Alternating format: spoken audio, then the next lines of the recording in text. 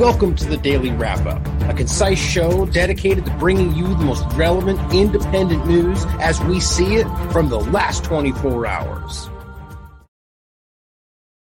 Wednesday, July 5th, 2023. Thank you for joining me today. I guess I accidentally hit the live button, didn't realize we'd started. You get so comfortable doing this, it's funny, you just kind of forget. But I have a really important show today, aside from the start. Really important stuff to get into, a lot of content. I'm going to do my best to get it done as, concisely as possible. But we're going to talk about a few main topics today. We're going to talk about, about this order, in some censorship to open up that I think is really important, or rather not censorship, but more so the kind of censorship industrial complex and how it's building with really concerning ways. It overlaps with Twitter, but it's much larger than that.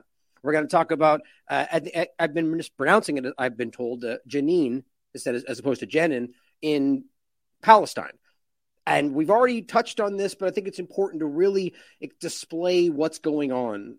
It's one of those unnerving situations that is just a complete double standard with everything else we talk about in the world, coming from U.S. foreign policy perspective, and just that the international community is unsurprisingly absolutely silent on the undeniable war crimes that are taking place. And we're going to go over that today. We're going to talk about France, dive a little deeper on this topic today with a really great article that we're going to get into, and some more overlap to how else this might be going down in regard to the Western Empire kind of discussion, and what Macron specifically might be doing, France more broadly might be doing to kind of draw the ire of the U.S.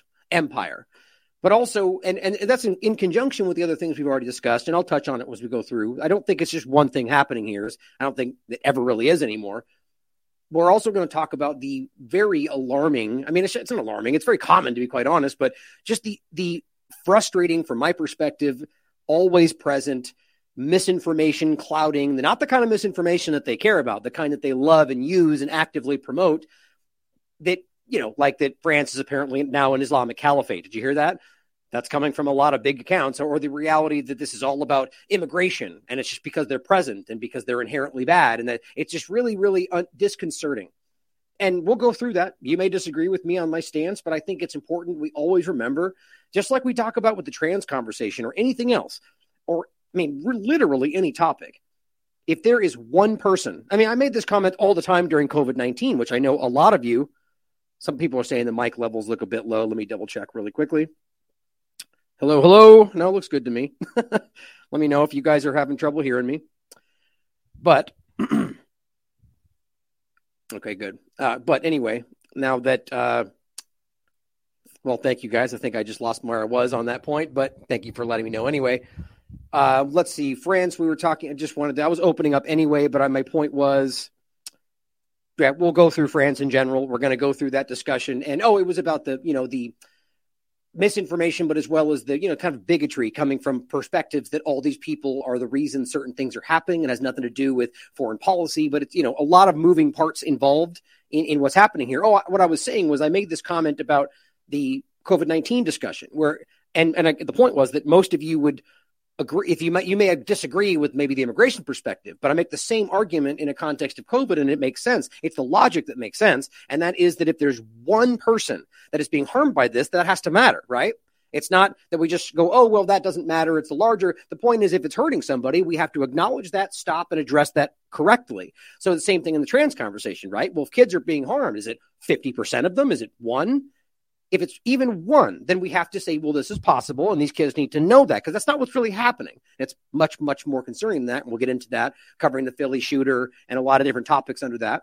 But in regard to the France discussion, we need to remember, or every conversation, that we should never broad stroke an entire group of people. We all used to remember that was just ignorance, even if in most cases there's some truth to hyperbole, or these kind of things. There's some truth to it. That's why it's generally there. So you can point out that there maybe are some immigrants that are coming over, taking advantage, or choosing to do things because they're angry because of what happened to their country due to foreign policy, or maybe just because they want to.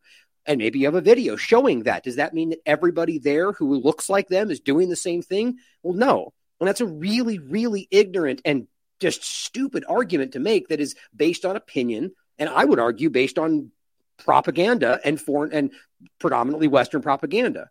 So I think a lot of people out there that are choosing to follow a certain narrative or inadvertently or maybe intentionally just out agents of the agenda, agents of the establishment, because that's an important thing to realize. There's a lot of people out there spreading fake information around this that is a real thing that is not being highlighted by the corporate media. Now, why would that be? I want people to think about that. We're going to also talk about Zaporizhzhia power plant, the pending false flag that seems very apparent. They've been saying it was supposed to happen, first it was July 4th, and then it was sort of overnight on July 5th. And I don't know if that means it was supposed to happen early this morning or if it's going to happen tonight. But, there's a lot of talk about this.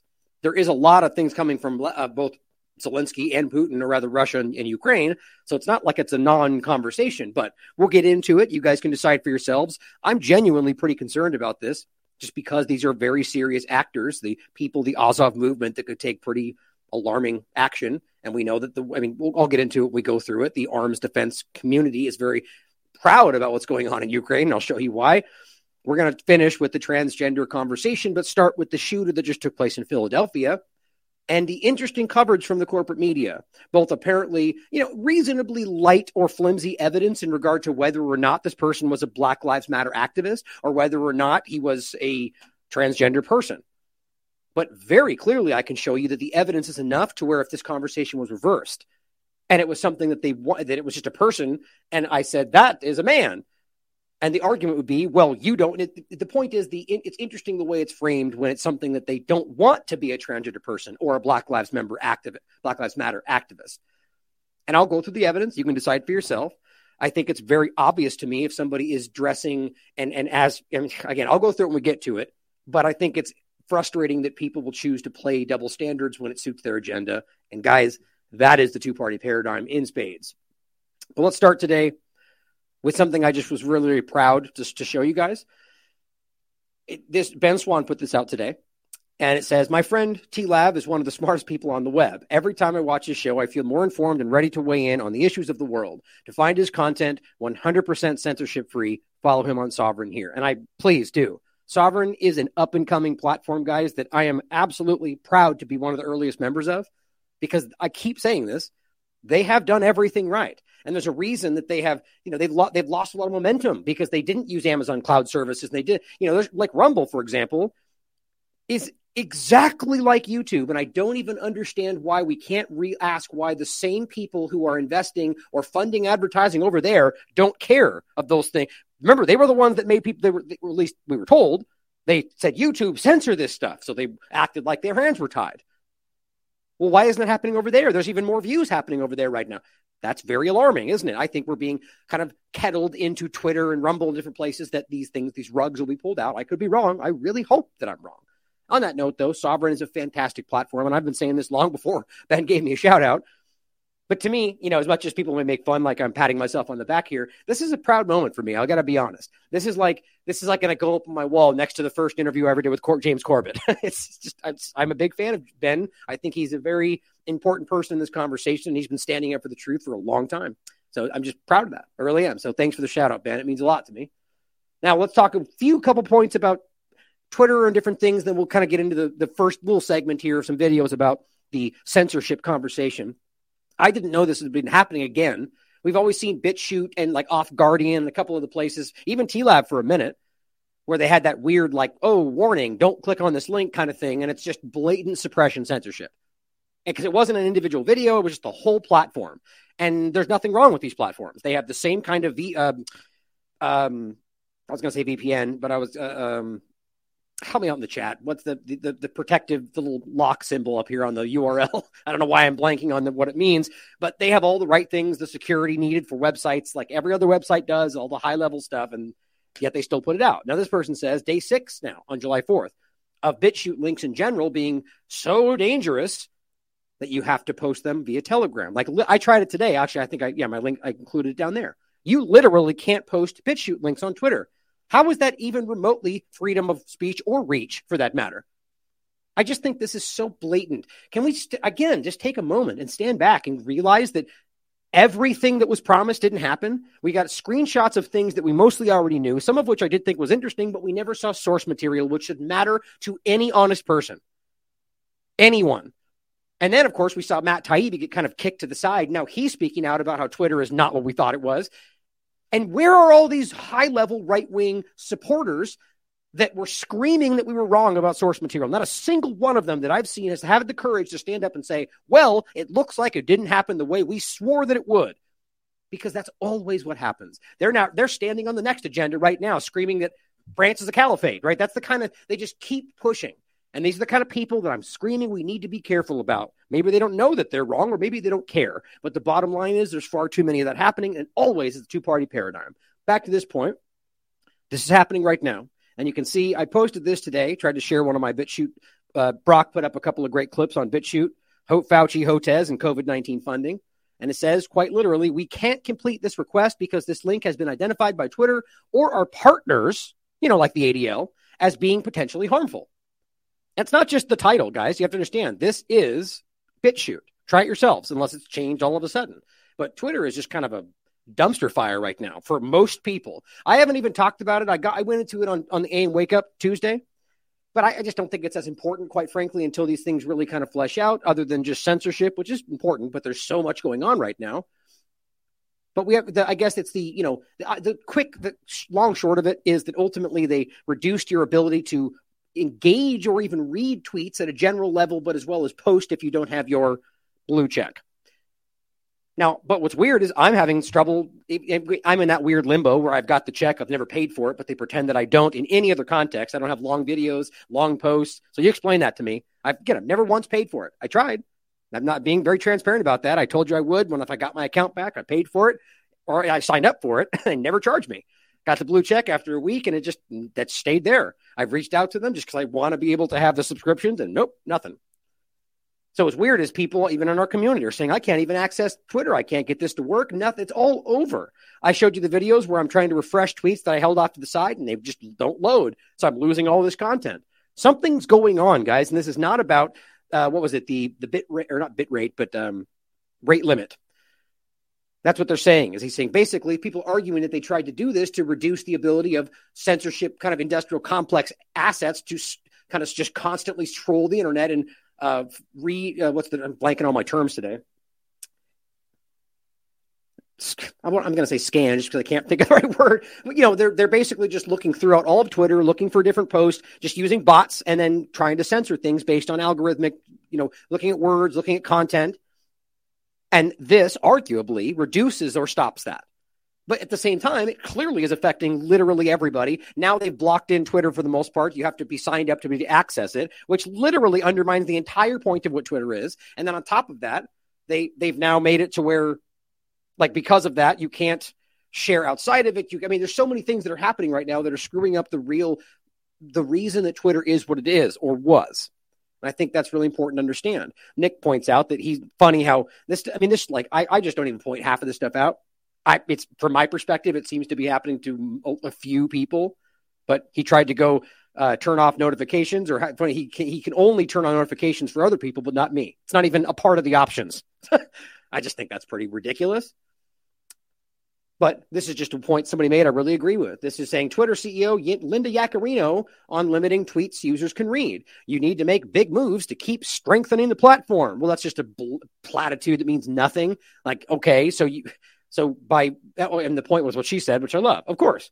Makes perfect sense for a platform dependent on ad revenue to throttle users' access, or even more so to throttle people coming in to look at it. Because you realize even if they don't sign up for it, if they look at a tweet, that still generates ad revenue for the people that are paying Twitter to put it up. And now apparently today they're supposed to be giving revenue to people with blue checks, but of course I'm never going to see that.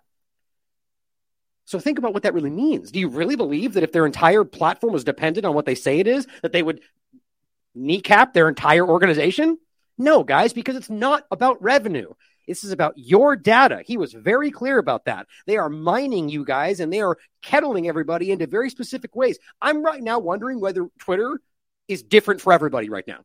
Really think about that. Think about, just for fun, and I don't think this, but just hypothetically, what if we were all existing in our own unique version where people you follow are there, But everything else is all bots and fake and whatever else. And everybody has their own weird version of that. That would be possible today. So just think about the kind of thing that they're working us towards as they're building this complex. It scares me. She says totally believable rationale for the platform melting down and not at all made up. I actually agree with what she's putting out there. This is something else. It concerns me. And then some other notes in general, just to point out, this I think is crazy. Biden backs the plan to block the sun. You know, that old fake news conspiracy theory that Bill Gates has been screaming about. It's real. I mean, it's been there for a long time. They're talking about actually putting things in the sun or in the sky to, limit or block the sun because climate change. These people either want to destroy humanity or are too stupid to realize that they're being played by somebody who does. This is concerning to me. If you want to read more about this, since I'm not going to focus on it today, I'll include the link to a lot of our coverage about geoengineering. That totally fake story that they're literally talking about doing right there. Crazy. Also, on the note of East Palestine, you might have seen that Ohio Governor DeWine is asking President Biden to declare East Palestine a disaster area. Like all the people there were asking him to do. Oops, okay, good. What's funny to me is so think about it. So you wait 4 months to declare an emergency? Obviously, if it was an emergency, you would have known this very early on. And then you realize that it says right down here, he's asking Joe Biden to do it now. But it says today was the deadline, apparently, for FEMA, following a previous extension request. What? So you're telling me that they just are extending their potential to declare an emergency for their own benefits and reasons? What about the people of East Palestine that are asking for this? And look, I'm not saying we want this, to be clear. I quite frankly think declaring an emergency is partly what they want. That's just my opinion. But either way, the point is that people on the ground are struggling and they're asking for this because what it does in one way, the rest of it I find to be not beneficial, but it opens up more funding that maybe they'll see some of. Why that needs to be done, what they're basically saying here is that Norfolk Southern has paid off all of the state and government stuff and almost started to wash its hands of the situation. Aren't they the ones that swore up and down they would take care of all these people? It kind of makes you sick when you realize what's going on, but now they're going to declare an emergency. I mean, it's if they're extending it and waiting, the point is that's not because of the people, guys. I just think that grosses me out when we know what's going on there. I'll follow up on that like I have been. Justin Hart points out that there was and this was the point we're going to get into the first segment. You guys have seen this, I'm sure. A judge has ruled, and as I understand it, it's only an injunction, so it's not permanent, but that ultimately, just kind of summing up this, who wrote a whole bunch here, and this is what you get when you've got the blue check, which I do, but don't get the access to this benefit, which, by the way, I don't think is a benefit. I feel like most people don't read when there's long tweets because we're so used to not. I'm like, oof, I don't want to read that. It's too long. But the point is, speaking of my long shows, the point is a judge just ruled that government can no longer censor you, flag your post, blah, blah, blah, blah. Now, it's not necessarily they ruled that. I mean, it did. I mean, really, it did. You can read this. It's really interesting. Here's the link for the whole thing. It's very almost like poetic. He's talking about all sorts of stuff and kind of like now the whole point, though, is a Trump appointed judge is ruining national security because free speech. Of course, free speech is the bad guy in this situation. The same free speech they swear they're trying to protect. But the bottom line is that this has been paused. And the idea is essentially these groups, the government is not able to basically reach out to these social media companies on behalf of the government, which I'm sure there's a way around that loophole, or they probably just don't care. But on top of that, they're not supposed to be the idea is this is supposed to kind of put a stick in the spokes of the censorship complex, which is really what this judge was kind of highlighting. And on that note, let's watch a few clips and talk about this to start, and then we'll jump into what's going on in Palestine, because I think this is interestingly related. And we're talking about the way any of these conversations, right? Whether we're talking about East Palestine, transgender conversation, foreign policy, they're desperately losing control of these conversations. And that's what this is really all about. Even France, we saw that kind of pushed in. Now you're going to see an interesting part of that when we get to France and the next segment after that. But this is Douglas pointing out that folks at CNN used to call government collusion to halt dissent online a right-wing conspiracy theory, right? Remember that? You love how the things that are ridiculously fake, like election manipulation is fake and then not whenever they want it to be, whatever. Everybody sees this, guys. There's only a limited group of people that are stupid or dishonest that are willing to not see it or ignore it. Everybody realizes when they go, this is fake, and then 30 seconds later go, that's real, when it's the other side doing it. It just shows you that, hey, my point is we all see it. So at some level, we all kind of know that this is not real or a lot of this stuff is all political and it's really just trying a narrative driving certain things they want. But now free speech as a whole is right wing. Listen to what they have to say about this. It just shows you at the crux of the point that they don't care. Free speech is a roadblock to what's going on. And we know that. They've been calling this out for a long time. Going back to that video we played a while ago. We see a threat building and we just don't know how to stop it, right? One of the main points of that video before all of this, that was kind of building to the domestic threat point, was that she was arguing that there's things in our way, right? They're not breaking the law. They know how to go just below it.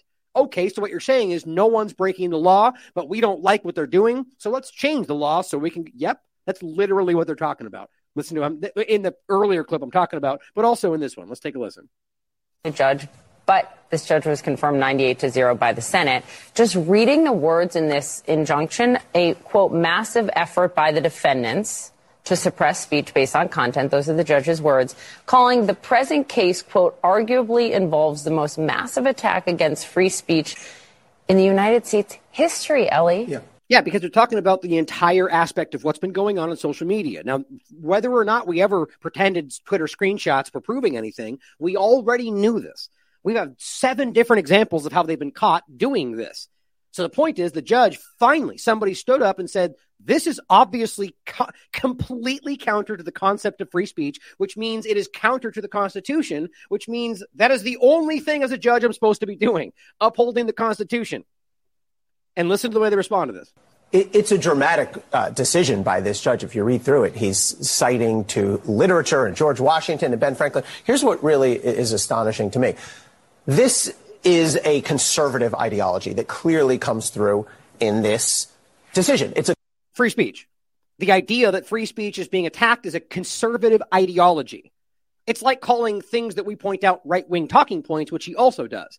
Like it's not possible for somebody outside the paradigm to come to these conclusions. Sort of how like Muslims are not actually able, according to these people, not this very room, but two-party illusionists, able to come to the conclusion there's something going on wrong in the trans movement right now. It has to be that they're blinded by talking points. That was Jen Psaki making that argument with literally zero evidence. Conservative political ideology, right? We saw some of the quotes questioning vaccines, questioning masks, conservative talking points. Okay, right. So you're telling me literally nobody is questioning those things that isn't conservative or being played by conservative talking points? Do you realize how insulting that is to literally everybody?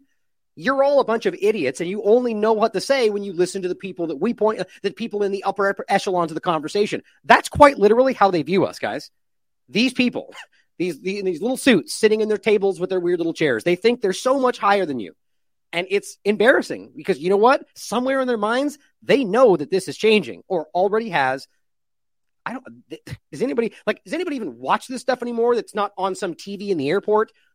I mean, that's why these things are failing and they're shuffling everything up. It's pretty sad. But the ruling itself is the opposite of judicial conservatism. This is one of the most aggressive, far-reaching rulings you'll ever see. What this judge is purporting to do is to micromanage, really, the day-to-day interactions between essentially the entire executive branch, all these agencies that are listed as defendants, and the leading social media companies. And No. See, all he's saying is you can't do something that is counter to the Constitution. No one's going to micromanage. They're going, you're breaking the law. Stop breaking the law. That's pretty much all he had to write. But apparently that's the problem, is that they are aware, or at least they're being driven because of the people, the teleprompters, whoever's writing it for them, to point out that this is a problem because it risks the issue that they really care about, which is the control of information, the control of our speech. In the actual temporary injunction, the judge basically says, you're not allowed, administration, to talk to these social media companies about any protected free speech except for cybersecurity threats, national security threats, criminal threats. But where's the line? Who's going to police this?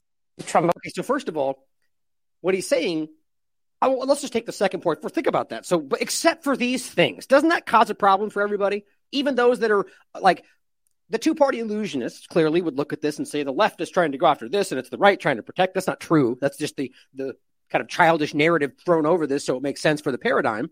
But really, if they're still protecting the things they said all that really did was open the door for those loopholes. So now as long as you argue this is in national security interest, well, there you go. They just gave him that opening. You see my point? So this is starting to feel almost just like more narrative. This feels like a moving the piece forward.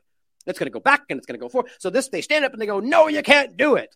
But in these cases, you can. So they keep doing it, acting like everything is national security. Oh, shocking. That's new to us. No, it's not. We hear that every day. And then people stand up and say, but we just said this. And they go, okay, but we took a step. And it goes, it's kind of like giving you, like we always talk about, they sell you a version of it that's way more than they want. So you push back and they settle in the middle, which is what they always really wanted. And you go, oh, thank God. But we end up with something we ultimately didn't want. That's what this feels like to me. There's no way you can pretend that you can say, you can't violate free speech except, well, there you go. That's not absolute free speech. Even that is counter to the Constitution. But then last point I love, which Stu made a good point about, what do you mean who's going to manage this? Again, the illusion they're selling you, and they are either that uninformed about how this would work or don't care, is that they're acting like there's some kind of dynamic here. The guy is simply saying you just can't, at least while this injunction's in place, you can't contact them and petition them based on free speech. That's it. It's over. There's no micromanaging there. Here's what Doom said. Oh, actually, hold on. I think I went, here we go. He said, where's the line? Who's going to police that? He said the line was the 3 things you name before crying like a child. Right. The things in the Constitution. Police what exactly? Words you don't like? Like, that's the other thing they're saying, right? Because ultimately, my point first, which is that there's really no policing necessary. But on top of that, he's talking about free speech. He's literally saying on the record, which we all know, well, who's going to stop them from saying those things? That's what he means. Kind of odd that they don't mind that the government was caught violating the First Amendment, right? Yeah, that should have been the whole story. The government violates the Constitution. No, these people are a joke. All of corporate media, all sides, in my opinion, including the still backed by Fox News Tucker Carlson show, is still part of the same game. Here, this says, Twitter appears to be failing to confront a dark reality. The platform is increasingly being used as a vehicle for disseminating online hate and abuse, as in otherwise words, free speech. Now, I'm not saying I agree with the people the screaming things that are hate speech or whatever you want to call that. Hate speech is just an arbitrary term. If it's breaking the law, point it out. People are allowed to say mean things, including things that you would call hate, that might be in the process of them speaking. That's just called free speech, guys. And I'm happy to point out how disgusting these people are. But I will always protect their right to be the first free speech. It's amazing that we even have to debate this today. But here is e-safety commissioner speaking about recalibrating freedoms, at the World Economic Forum discussion. Where we have increasing polarization everywhere, and everything feels binary when it doesn't need to be. So I think we're going to have to think about a recalibration of a whole range of human rights that are playing out online, from freedom of speech to the freedom to be free from online violence, or the right of data protection. Right. So your right to data protection, your right to free speech, we got to rethink those things. Right. So at what point did we ever pretend that it was okay for a bunch of unelected technocrats in a room to decide what we should get? Kind of like, decide whether or not the Constitution is still valid. Let's put it that way. That's what they're doing. What do you mean reevaluate? Because see, what they're trying to do is put this at a global scale, which then kind of makes the Constitution moot. Trust me, that's what's happening. And it's not going to work for people that believe in this Constitution and believe in this country. Not the government, the country, which are very different things. But they're trying. We're going to reevaluate them. We're going to tell you what your new guidelines are. And they're going to come right from the WHO and the global governance that they're telling you needs to happen. That's right from Klaus Schwab's mouth. Klaus Schwab's mouth. Well, here's another clip that makes me really concerned. And this one relates to a few different topics from today. UK politician Damian Collins says he just wants to protect kids, but he doesn't.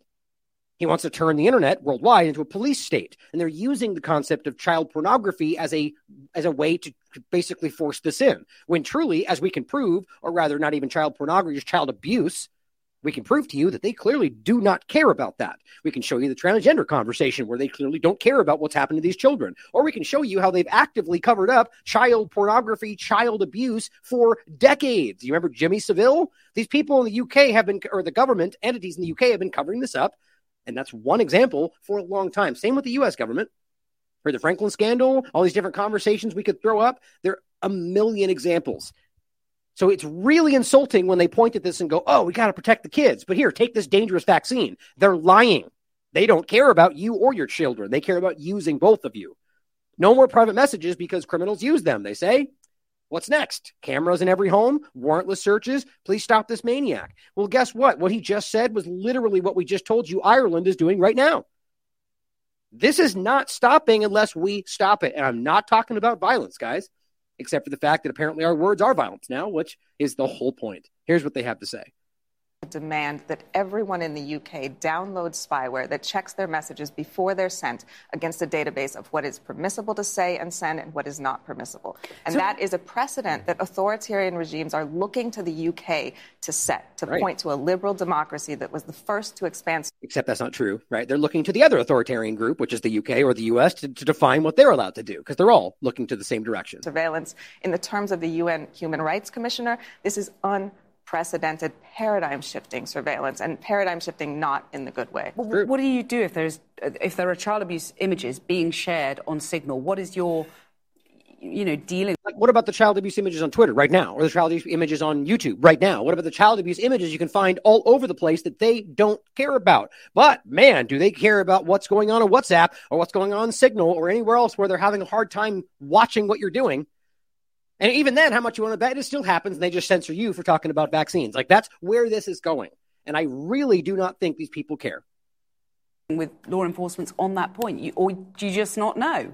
Look, this gets down to the brass tacks and the facts of, the rules of mathematics, the rules of physics. There is either encryption that protects everyone.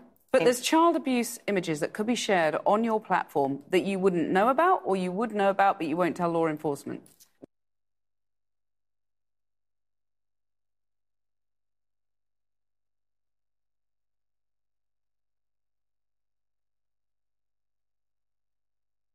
Sorry, I was muted there.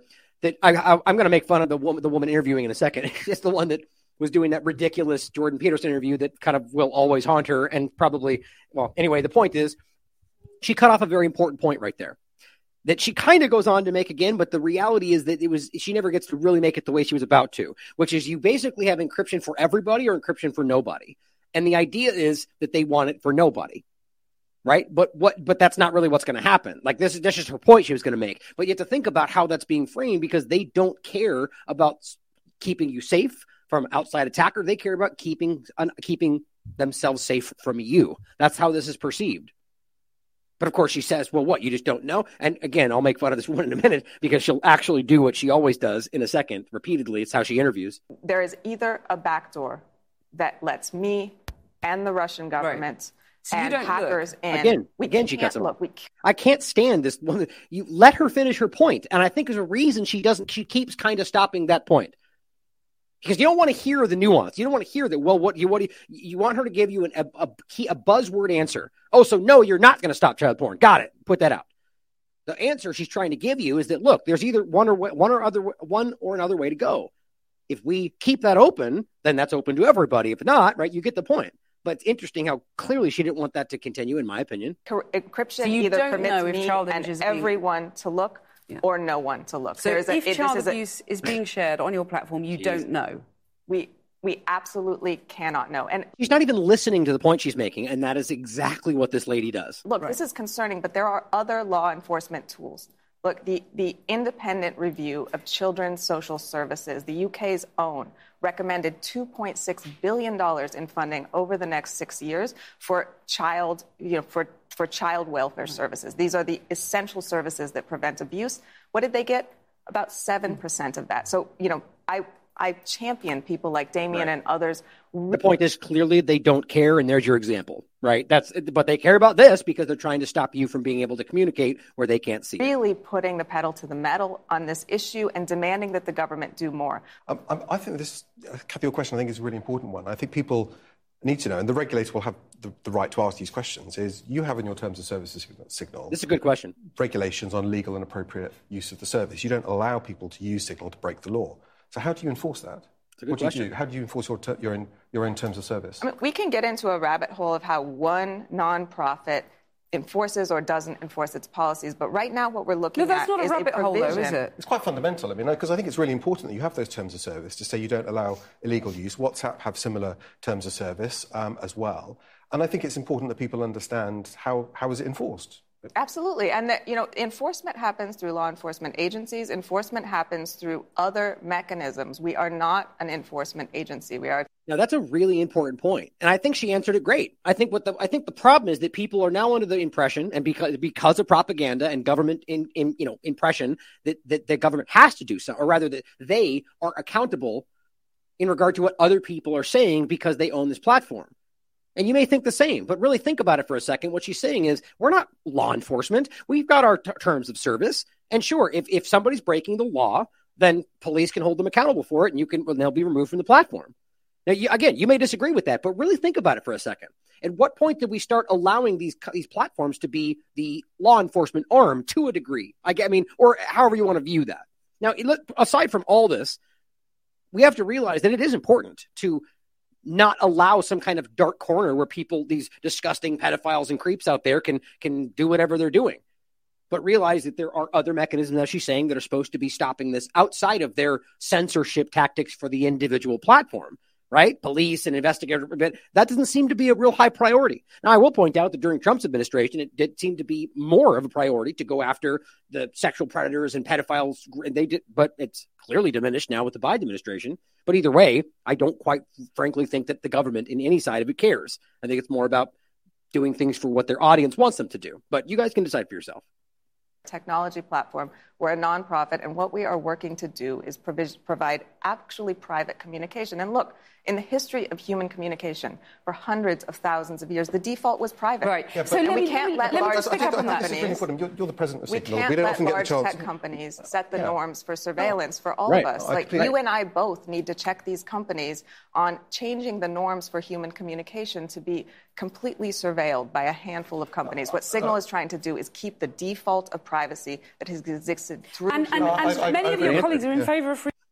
That's a great answer, right? So basically, think about it. You go back to a time long before, like internet or whatever. So people could meet in a back alley, or you could send somebody a private letter and nobody could see it unless the post was over, right? So they have to think about there's always a place for things like this to happen. It's sort of the argument of stopping all speech because somebody may say something bad, right? It's interesting to think about. Now, obviously, there's a huge line here where we could point out there's something that is, for me, it's always children. We've always made this argument that there's such an obvious line. That's why I'm so passionate about what's going on with the transgender conversation, because there's something wrong there.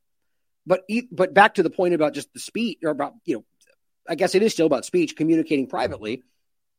She's simply saying that it's always been an idea. We should have a right to communicate privately. You don't get to say criminals, though, so you don't get to communicate privately, right? I mean, it's just an interesting, they're playing our own emotions and desires against us because they don't care about stopping those creeps. They care about using that happening to stop you from being able to communicate. That's the real crux of the point here. I think that's really important. Now, that's building, guys. From every angle I can possibly see, they are right now trying, and in France, we just talked about in the last show, right? They are clearly building the justification to shut down all of your speech under the guise that there's too much misinformation, which, again, I think it was Dr. Peter McCullough that made this point, that it's not even a real thing at the end of the day, right? Especially in science, that people can be wrong, people can lie.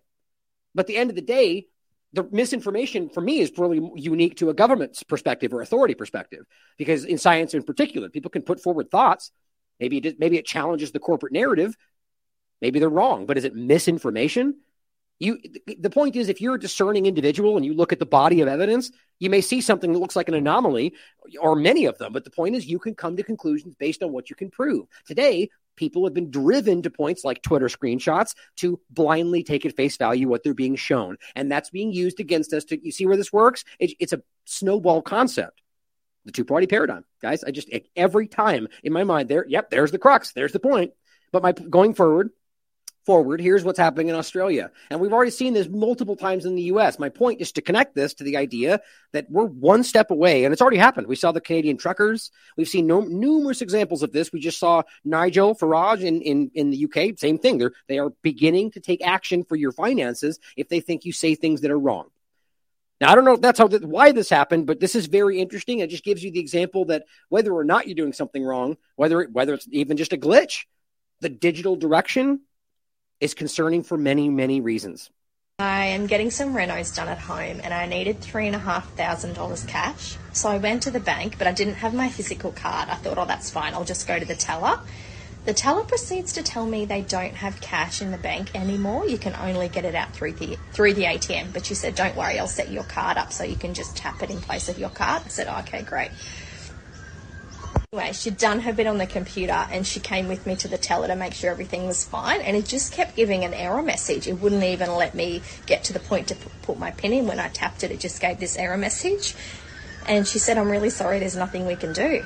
I was like, what do you mean? I need to get my money out of my bank account? Yeah. And she was like, yeah, really sorry, like we don't carry cash here.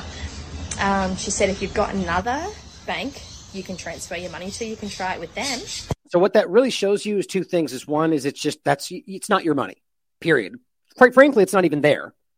We know this. There's a fraction of what they're supposed to hold. The fraction of reserve banking and how this works. They don't have what they need. If everybody went at the same time, they don't have it, period. But on top of that, these people aren't even in control. The woman she's speaking to, how about the bank manager? They don't have it there. They're not in control. They are stooge suits. They're sitting there serving you based on what they're told to do. Where is the real control coming from, right? If they can't get you money when you need it as a bank, who's in control? That's alarming. Luckily for me, I am with another bank, so I transferred every single penny out of that account, closed the account while I was there, and went and got my money out at another bank. But it just got me thinking about our banking system and where we're at, and how the hell can you go to a bank and not access your own money? Man, yeah, that is crazy. By the way, I just saw somebody comment in the chat. Jacob, by the way, if this is this, I believe this is you. You sent me this absolutely cool coin. It's a silver coin. I keep it in my pocket because I love I always carry something like this just because I like to have a coin on me. But this is, I don't know if you guys can see it. Nah, it looks like the image. Oh, there you go. Basically, you can see a guy hanging from a tree, and it literally says "Banker's Justice." I just love that, and it's just a cool little silver coin. And I think I just really appreciate sending that. And the reason I'm just pointing it out now live on the show, so don't forget, is that I am going to get back to you with what you sent me. I've been busy and I haven't got a chance to, so it's coming. But man, I appreciate that. But I think that that's the kind of direction we need to be going, which is the point I pulled it out of my pocket for. We need to, go in the direction of sound money. I really believe that, or just bartering systems, whatever. It's not that crazy when you really think about it. But anyway, thank you, Jacob. I appreciate that.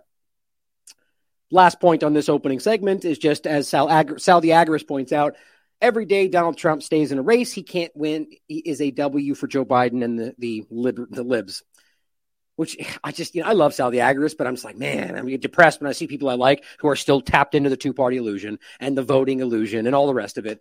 But as Graveyard Pirate points out, which I love, every day we spend thinking we can actually vote our way out of this mess is a win for big government. Well said, man. Well said. And I just don't know why we can't see this by now. Whether it's, both sides seem to be able to acknowledge that the elections can be manipulated, whether by Russia or Dominion voting machine, whatever your thought is. We all seem to be aware of that, and yet we can't seem to connect the dots when it comes to the next election. I'm not saying we just give up. I'm saying that there are far more valid. Anyway, I'm not going to get mired in that conversation. You guys, if you've watched this show, I've made that abundantly clear over the years, and I will be talking about it more as we get closer to the election, in a couple of years. But at the end of the day, or a year and a half, this is the lesser of two evils argument, guys. That's all that is, right? So what do you mean? So he shouldn't run because you're not going to win. Therefore, it's just like why do we think that it's only Biden and Trump and RFK? Do you realize that there is probably 100,000 more qualified people who are more intelligent with better policies in the world that just aren't politicians? That probably even want to run. I know of some people that tried. I mean, Shiva's running. Not to suggest that I think that's what he is. What I just said. I think his policies are actually fantastic. But I've talked about it before. But what's interesting to me is that he's not discussed. He's not even on the stage, or even even the graphics put up by corporate media include RFK when they all seem to hate him, or at least that's the narrative being put forward. So it's very strange, right? Anyway, not to get mired in this conversation, we just got to start seeing through the illusion, guys. The only way we're going to get out of this. Now, let's talk about Jenin in Palestine. This is a really disconcerting conversation because it's like the equivalent of, I shouldn't even say that. It's so much a larger discussion, but in regard to how it's being lied about, the equivalent of the East Palestine thing, right? Where we all see this. It's very transparent. The international law is very clear. Even now, the human rights groups are very clear. There is no defending what's happening here. And yet, your government doesn't care. People stay, even human rights groups in some ways only speak out when Israel starts. I mean, it really makes me unhappy and sad to see how many people are suffering because of two-party politics. But Israel launched a military operation on Jenin and commits war crimes with U.S. blessing. He put this out yesterday. Israeli airstrikes rained down on the city of Jenin and the nearby Jenin refugee camp this Sunday night, killing at least 3 Palestinians in the initial set of strikes. For hours prior to this, there was a heavy and unusual presence of military attack drones in the skies of the occupied Palestinian city. Israel then decided to strike a building that is open to the public. This stuff is easy to prove, but they're lying about it. You can clearly look this stuff up. Local, and the last line is important, located next to 2 UN facilities and a school, labeling it as the headquarters for the Jenin Brigade's armed group. So their argument is that these armed groups are operating next door to the UN facilities, and that's not something they care about. I mean, this is why it's so easy to show this, because they are, as Robert continues to show, as he even predicted this would happen in this exact way, that they're falling apart right now. They are in a bad position, and Israel is in a very bad way, because they don't, as much as they're framing this as some kind of defense movement, this is not what this is. Right? So we have to realize that the fact that they're trying to lie so blatantly and it's easy to prove, it just shows you they're desperate, like a lot of other conversations. The Israeli military published aerial shots of the street, highlighting the building they initially struck, complaining about how such a target was placed next to civilian areas, providing no evidence that the site was used by armed groups. And then, of course, not from the local people on the ground, speaking with multiple agencies, multiple groups, that cared to ask them, of course, because the CNN, Fox News of the world don't go ask the people on the ground, because that makes sense, right? Many local residents said they denied any occupation in the area, or rather occupation. They denied the allegations of the occupation army. Excuse me, I read that wrong. That there is no armed brigades in the area that they struck. Now, there are in Jenin refugee camp, but they're saying it's not. Now, of course, they could be lying about that. But if there's no proof, there's no evidence, then what's going on here? Don't we care about that? Isn't this a democracy? Come on, guys. This is such an old, obvious lie.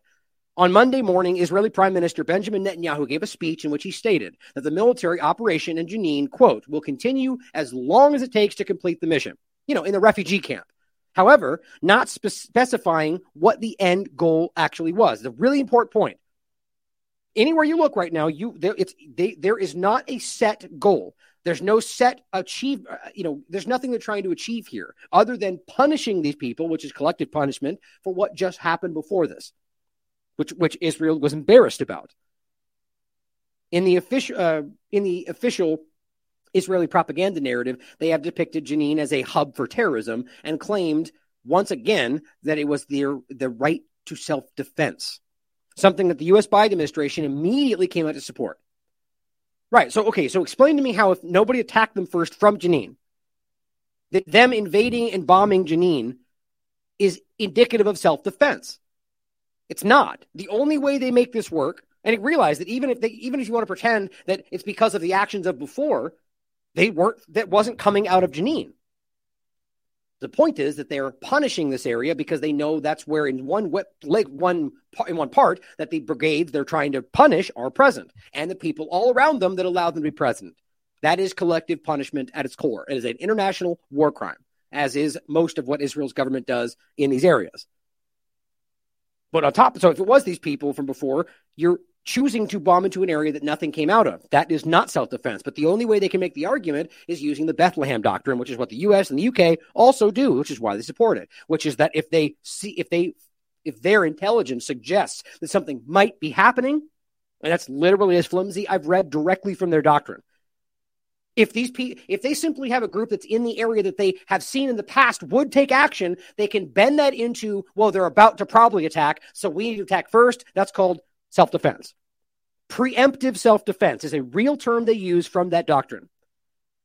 Welcome to Orwell's 1984. I mean, this is pathetically sad. They're murdering people and the guys that they have to fight or they're going to fight. And look, all this aside, as I've said 1,000 times over, the UN and Geneva Conventions, rather specifically the Geneva Conventions, have maintained, or state, and the UN has maintained, that an occupied territory has the right to self-defense, actual self-defense. And that, or just, I stated that wrong. They have a right to armed rebellion. That's directly from the Geneva Conventions. Now realize what they're saying there is it's not if they're attacked, they're already occupied. It's an occupied territory. Now, despite what Israeli government and Israelis will tell you, that is the stated reality from the UN and the stated reality according to international law, period. So they have a right to fight, even if they're not attacked first, according to the UN and Geneva Conventions. But apparently they're the ones doing something wrong by being bombed. The White House refused to condemn the documented Israeli attacks on mosques, hospitals, ambulances, journalists, and the murder of unarmed civilians, which you can prove all of them. They just don't even talk about the ambulances being bombed or the different tactics they take, and the U.S. government does the same thing in Yemen and elsewhere, instead giving unequivocal backing to Israel's so-called right to defend itself. Now, I'm not arguing that the Israeli government doesn't have a right to defend itself, but that's not what this is. The current military operation has no clear goal, as it is likely that the Netanyahu government is unsure about how to actually solve the problem of the armed groups and certainly doesn't want to get any of its soldiers killed in the process, something that would cost it politically. That's also the problem here, is that they know that if they, that's why, I mean, you would argue, why haven't they, invaded Gaza and taken it? Because they can't, because they've tried and they've lost both recently and before, other than the general occupation. And this is what Robert has covered, that they are diminishing in their clout as well as from internally.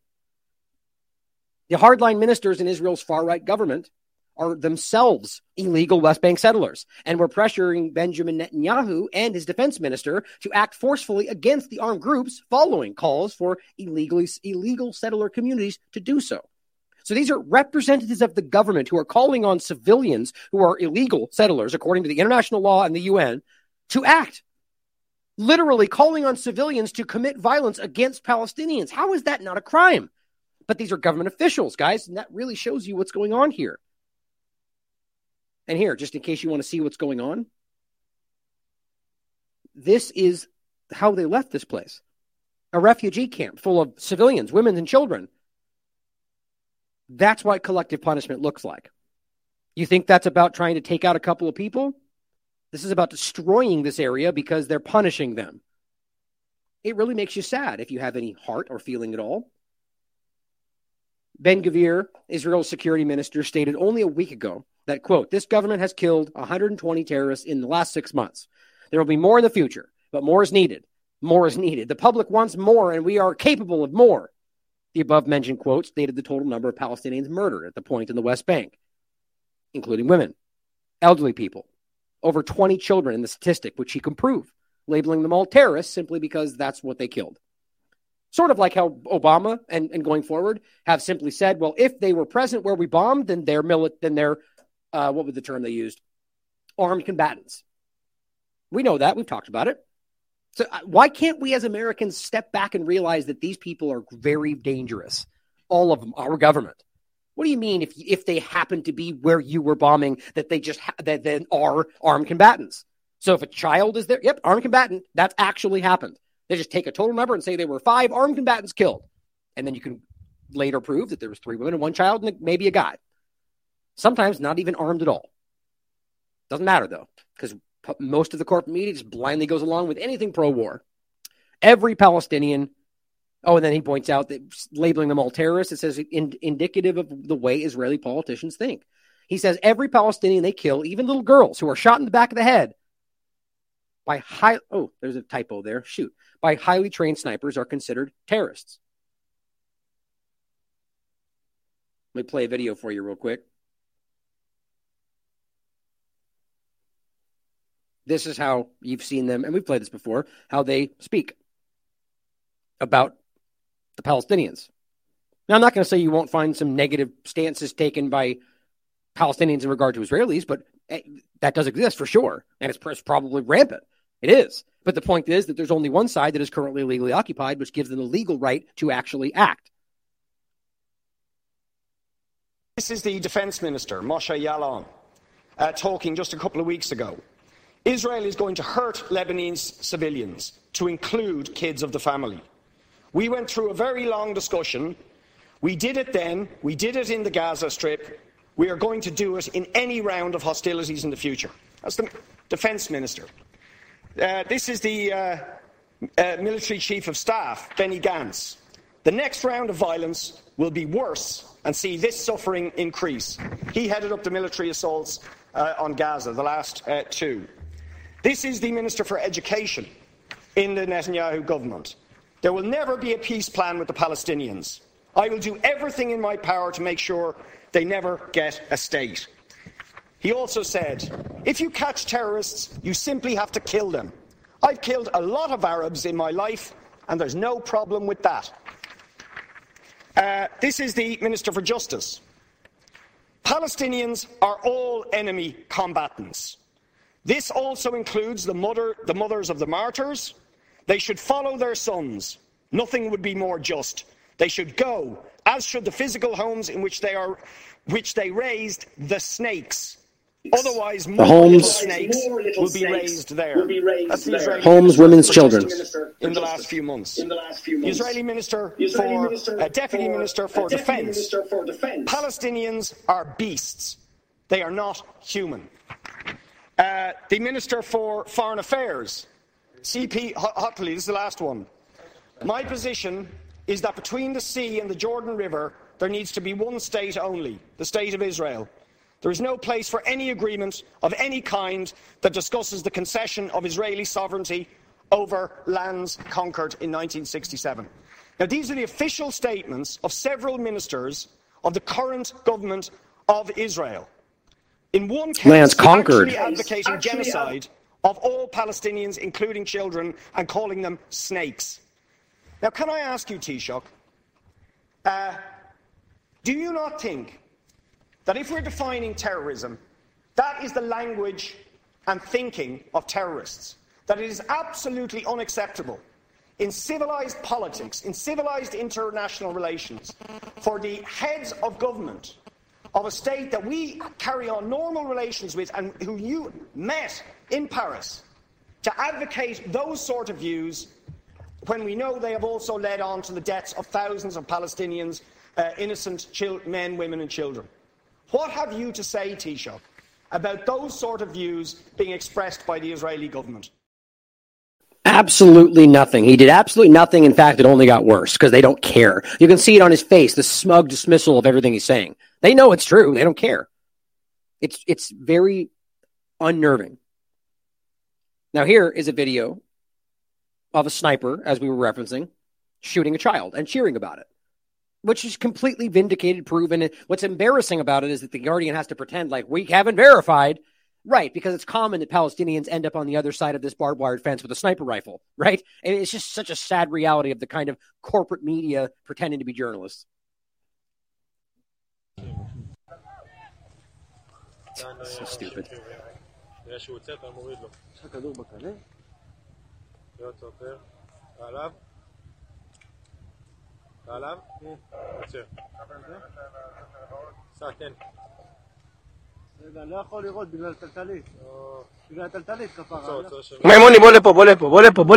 And speaking Israeli, or Hebrew.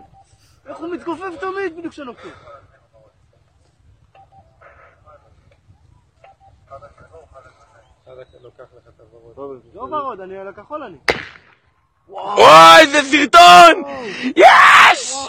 For those in the podcast, they're screaming and cheering about aiming at and trying to shoot a child. They acknowledge it's a child. They acknowledge that he's present, and they shoot him in the head and cheer and scream about it. There is literally no misunderstanding this. And the fact that the Guardian would downplay or be like, we can't tell, it's just disgusting because they know their marching orders. בן של זונה. איזה סרטון, הנה, תרוצו לפנות אותו. בטח שצילמתי את זה. Of course I filmed it.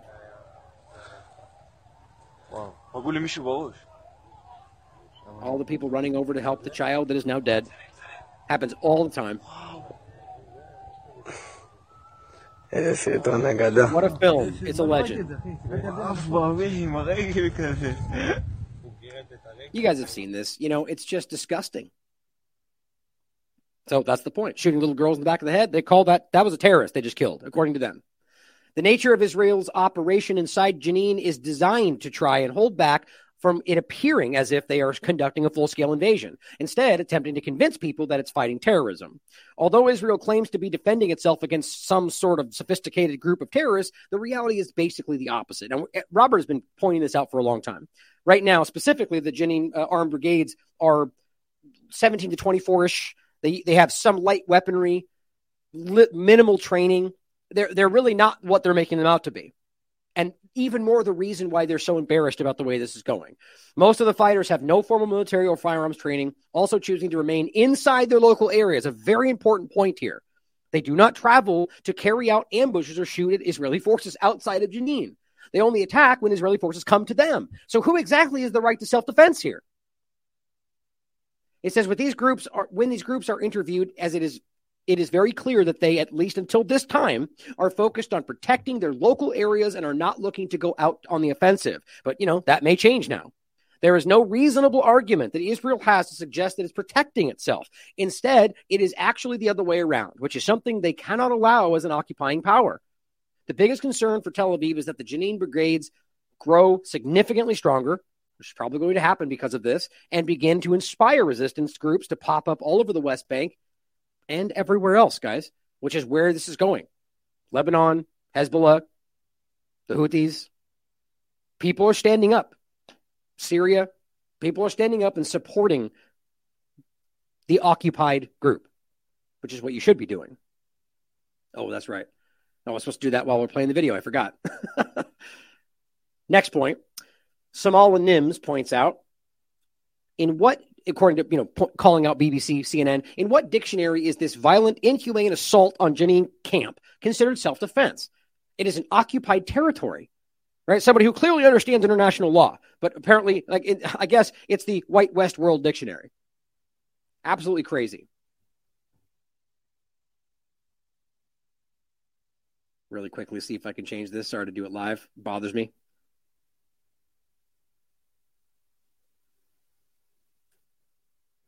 All right. Do it live. Sarah points out something really important that they're never going to show you. This is Yemen on the 4th. Marching in massive numbers. I mean, look at that. For Palestine. You're unlikely to see this beautiful sight in Western media. I mean, that's crazy. But the point is that they're all terrorists too, according to Syria and U.S. policy and whatever else, as they're allowing this country entirely to be starved to death, bombing water infrastructure, causing cholera outbreak. Nobody cares because it's all about freedom, right? Vanessa Bealey points out, sound as loud as you can. This sound you're about to hear, which it's hard because it is kind of low, 24/7. Sometimes high up, sometimes right above your head. The point is there's a massive drone campaign that I think is part just kind of keeping people unhappy, upset, keeping the sound like you can't sleep with this going on above you, but also surveillance, and also the fact that these things can drop dangerous, deadly gases they use. They pretend is tear gas and bomb. But here's what she's showing you. And also take a look at what they did to the area. This is a refugee camp and where people live with their families.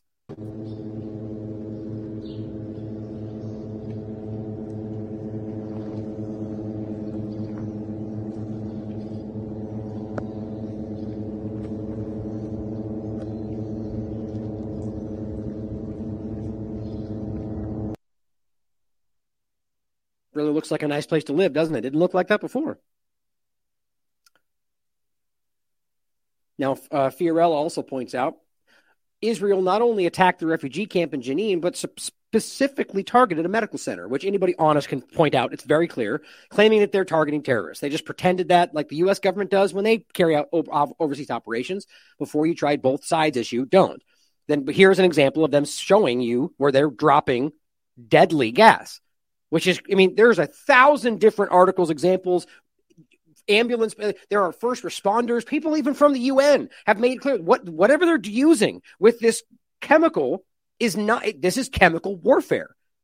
It's not. And I saw a clip with Matt Taibbi interviewing Abby Martin from a while ago, and they make this point there, where they're like, "Look, people in the U.S. government and on the two-party paradigm will make a huge point about what they pretend Assad did in Syria, but don't seem to care that Israel regularly uses gas attacks using chemical weapons to hurt people, because that's what's happened. Apparently somebody died just in this example right here. Look at that. There are families that live there, civilians. It's a medical center, guys. This is what your government is protecting. Paramedics offer first aid to those who suffocated due to Israeli attack on Jenin government hospital with toxic tear gas bombs. These are the ones that didn't die. But you can see, guys, that there are people that are really struggling. Now, you can't really make out that they're, the more than tear gas here, but this is a common thing that has been covered all around the world, even by human rights organizations. Talk about the exploding bullets, the butterfly bullets, all these things they do that are verifiably international war crimes. They don't care. Then, of course, when it really gets pushed, people go, but they're fighting terrorism. Oh, so now it's okay they do it, but they're not doing it. But you just see it's contradictory.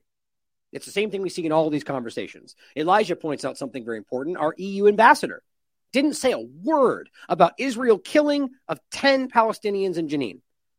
100 wounded, 3,000 forced to leave their homes, right? As we get into more forced migration because of foreign policy, or in this case, domestic, but ultimately we're talking about the idea that their actions are what are driving people to have to migrate to other countries. And then they blame them for being there, and then let their own internal two-party politics act like they're the problem.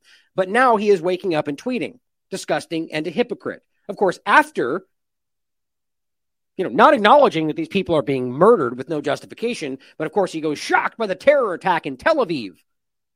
Like, just even if it's exactly that there was an attack exactly the way he said, a terror attack in Tel Aviv, you don't care about the first side of it?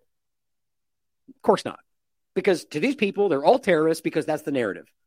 Sending wishes for a full and speedy recovery to the injured. Right, because there was no deaths. Violence against civilians is never justified? You're damn right. So why didn't you speak up before? It's disgusting, guys. These are the kind of people that are leading, if you want to call it that. Now, here's Reuters doing the same thing. Israel says it's close to completing a major military operation. Okay, how exactly is that the case if there's no stated goals? How are you completing something when there's no stated outcome? Because it's not about an outcome. There's not some operation you're completing. We're getting rid of all the terrorism. No, you're just punishing people.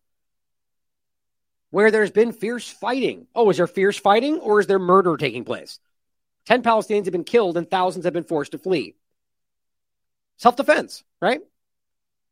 Well, here's the reality of the situation. This is South Africa's foreign minister telling you what everybody knows. It's somewhere in their heart that this is all wrong, and these people are the most obvious hypocrites that I've ever seen in my life. I think this notion of international rules is very comfortable for some people to use when it suits them, but they don't believe in international rules when it doesn't suit them, because they don't apply international rules or law equally in all circumstances. So you can't say because Ukraine has been invaded that suddenly sovereignty is important, but it was never important for Palestine. It's very peculiar if you believe in international law truly. Or Syria, or Afghanistan, or Libya, or any of them. Then wherever sovereignty is infringed, it must apply. And this is the point we've been making, that we use the framework of international law unequally, depending on who is affected. And we are arguing that that must change. And one of the interesting changes that has occurred is the sudden movement, because Russia has invaded Ukraine, that we say, okay, let's not allow the Security Council to just have the veto and let it pass.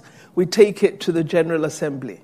When some of us had been calling for the General Assembly to have a greater say, we never enjoyed support. But suddenly today, see, that's where international law begins to mean nothing. Because for some, we see it as a cheating, and for others, we see it as a benefit. So our argument is, let's revise the international multilateral system to ensure that we observe that post-1948 has arrived. Right. And just to be clear, she's saying, revise them, but in a multipolar concept, not some WHO world government concept. Like the idea that each individual entity has their own sovereignty and they can come to the table and have conversations. It's very obvious to everybody, and I mean everybody. I don't think there's anybody who's stupid enough to not understand that it's very blatant double standards. But the real crux of the point is that if they were forced to state the reasoning, it would be that they acknowledge that they're double standards, but it's okay because you're bad guy and we're not. That's where this comes from. Now, let's talk about France. There's a lot of overlaps here, talking about the way that they're framing this, right? The idea about the foreign occupiers, the idea of the immigration or forced immigration and how that is causing problems. Like there's a lot of overlaps here. Before we get into some of the parts that I think are really important about how it's being framed by certain characters out there, I want to read an article from Alex Craner, who I've reached out for an interview. I think he, really hit this on the head. France under attack. Now, you take this for what you will. There's parts in here that I agree with, parts that I don't. The overall point I think is interesting is the different perspective of this, that this could be a kind of globalist entity, or rather more specifically, as he puts it, an Anglo-American imperial establishment attack on somebody who seems to be kind of drifting more so toward the BRICS multipolar direction. And you might think that doesn't make sense because, he's a globalist and so on. But what's interesting is read more of this and you check your source material. Exactly. He's right that historically France has had struggled with being side of a second fiddle to the U.S. leading empire. And they've never really been comfortable with that, according to what he's saying. I think it's interesting. So he says the government of the French President Macron is under attack by the Anglo-American imperial establishment, triggered by the shooting of Nahal Merzouk. Now, he was of Algerian origin, which I think is really important. Some of the riots did resemble low-intensity warfare. According to some reports, one second, there we go. U.S. weapons donated to Ukraine have found their way through black markets to the streets of French cities and into the hands of the protesters who used them in coordinated attacks on police and firefighters. There's been some videos to that effect. Just on the night of June 30th and July 1st, 41 police stations were attacked, 79 police officers injured, 2,560 fires were set in the streets, 1,360 cars, and 234 buildings were burned. The government deployed 45,000 police and what is that actually? That's probably a term in French for armed police officer. Gendarme, how would you pronounce that? You guys could tell me in the chat, to bring the situation under control. But thus far, the rioting has continued with great intensity for 5 straight days, threatening to destabilize the nation. Now, he wrote this yesterday. President Macron is under increasing pressure, not only from the rioters and the opposition, but more ominously, also from his own police forces and the military. Police unions of France wrote to Macron threatening to revolt. I didn't know this. Quote, today the police are in combat as we are at war. Tomorrow we will be in the resistance, and the government should be aware of this. Certain military circles appear ready to turn against Macron. General Pierre Vies, maybe, who is apparently well respected among the French military commanders, said that the army should be loyal to the people, not to Macron. Interesting. So it does seem that there are elements potentially of like a popular uprising here. People that are, that's usually how this goes. If the enforcement arm turns, that's usually an indication or starts to that things are changing. But he says, so far the events may seem straightforward to understand at the levels of pawns opposed to one another in the streets of French cities. The abusive government of Macron and its security apparatus is under attack by the people whose legitimate grievances went past the boiling point. From there, it's easy to assume that Macron's government even instigated the riots deliberately in order to crack down on and tyrannize the people according to their plan. He says, heck, Macron is the Rothschild's errand boy and the loyal World Economic Forum young leader. He says all of that sounds plausible, but there's a far broader context to the story. The present crisis draws root from the very strained relationship between French ruling elitists, and the Anglo-American imperial establishment, which spans centuries. Typically, these things do go back a lot longer than, they know that our memory is very limited today, very TikTok, type memory where we're limited characters. A more thorough analysis of this relationship could fill many volumes, but for now, we'll focus on just the more recent developments. In the immediate aftermath of the 9/11 terror attacks in the George Bush and in the U.S., George Bush announced to the world that you are either with us or against us. We've all remembered that. He wasn't just saying words. The empire, in his opinion, was preparing to cement the unipolar world order. Well, I agree with that, but in his opinion, he was saying more than just the bad guys overseas. The empire, he says, is preparing to cement the unipolar global order, eliminate its rivals, establish full-spectrum dominance, and launch its project for the new American century, which, remember, was the one talking about a new Pearl Harbor-like event, which, remember, Trump said we need a new 9/11 type event, like the fact more so about the idea that we come together after it, and then COVID happened. Didn't work out the way they wanted it, but maybe that's what happened too. France has never accepted the role of a junior partner or unquestioning ally, let alone a vassal to the Anglo-American empire. It has continued to be a pain in its side at critical junctures. Here's just a few examples of the last 2 decades between these two sides, France and the United States empire. But remember, the point is, he's basically saying to other governments, other countries, you're either with us or against us. This is the beginning of the new American century, the global unipolar order, which is what we're now seeing pushed back against.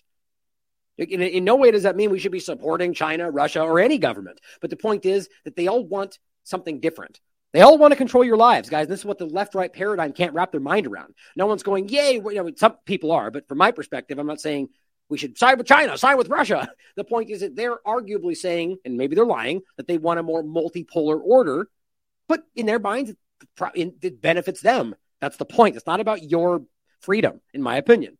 But of course, when we say that, it becomes that you're shilling for China or blah, blah, blah. I mean, I was going to make a joke about this in general. I think I cut it out of the show today, but the point is that now I'm being suddenly called yet again. Oh, I think I do have it for the next segment. A left-wing shill, or that I'm somehow shilling for the Arab community or open borders. It's just like, my God. 30 seconds ago, I was a right-wing conspiracy theorist, and now I'm being called a left-wing shill. Doesn't it show you something when you get attacked from both sides of the false paradigm? At very least, that I'm not part of that illusion. I just think that's hilarious. But it says, and getting into the examples here. So they mentioned the French opposition to the invasion of Iraq, which, again, you could argue that wasn't sincere. But France opposes Ukraine and Georgia joining NATO in 2008. 2019, Macron calls NATO a brain-dead alliance. Clearly, that's not going to set well with these people. In 2022, Macron said Russia has legitimate security concerns. And this is the one we recently talked about, and I think one of the most important. Macron visits China and then flirts with the BRICS nations, right? We just talked about this last show. He talked to them about these kind of directions. And that was, as he'll write in a second, that clearly upset the Western powers, or rather the globalist powers. But it says, speaking to journalists on the return flight from Beijing, Macron said that, quote, Europe must resist pressure to become America's followers. That the, quote, great risk Europe faces is getting, quote, caught up in crises that are not ours, which prevents it from building its own autonomy. And that, quote, Europe had increased its dependence on U.S. for weapons and energy and must focus on boosting its defense industries. In referring to Ukraine, Macron said that it was, quote, a faraway country of which we know nothing. Pretty ignorant. But even that wasn't as unforgivable as his swipe at the, quote, extraterritoriality of the U.S. dollar. Uh-oh. You can't start poking at the U.S. dollar. We know how that used to go. While in China, Macron signed many deals, which I wasn't even aware of, expanding bilateral trade between France and China. That's not going to be okay, many of which will be denominated in the Chinese yuan. We all know that is a huge no-no with the Western conversation. French leaders' willingness to craft... look at this. They're stopping Germany from a legal and agreed-to deal in regard to pipelines. They even threatened to sanction them before they blew it up. A NATO ally, Germany. You really think they're not going to have an issue with this? As he says, French's leadership's willingness to craft their own bilateral relations with Anglo-American empire's chief rival and bypassing the U.S. dollar is simply unforgivable. French president asked his South African counterpart, Cecil Ramaphosa, to extend him an invitation to participate in the 15th BRICS summit.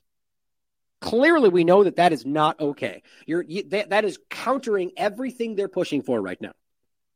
It goes, excuse me, it goes on to say, it is important to keep in mind that the broadest context of the current global conflict, as George Soros laid out in his annual address to the WEF in May 2021. It is the conflict between the two systems of governance. Soros mischaracterized it as he sees it.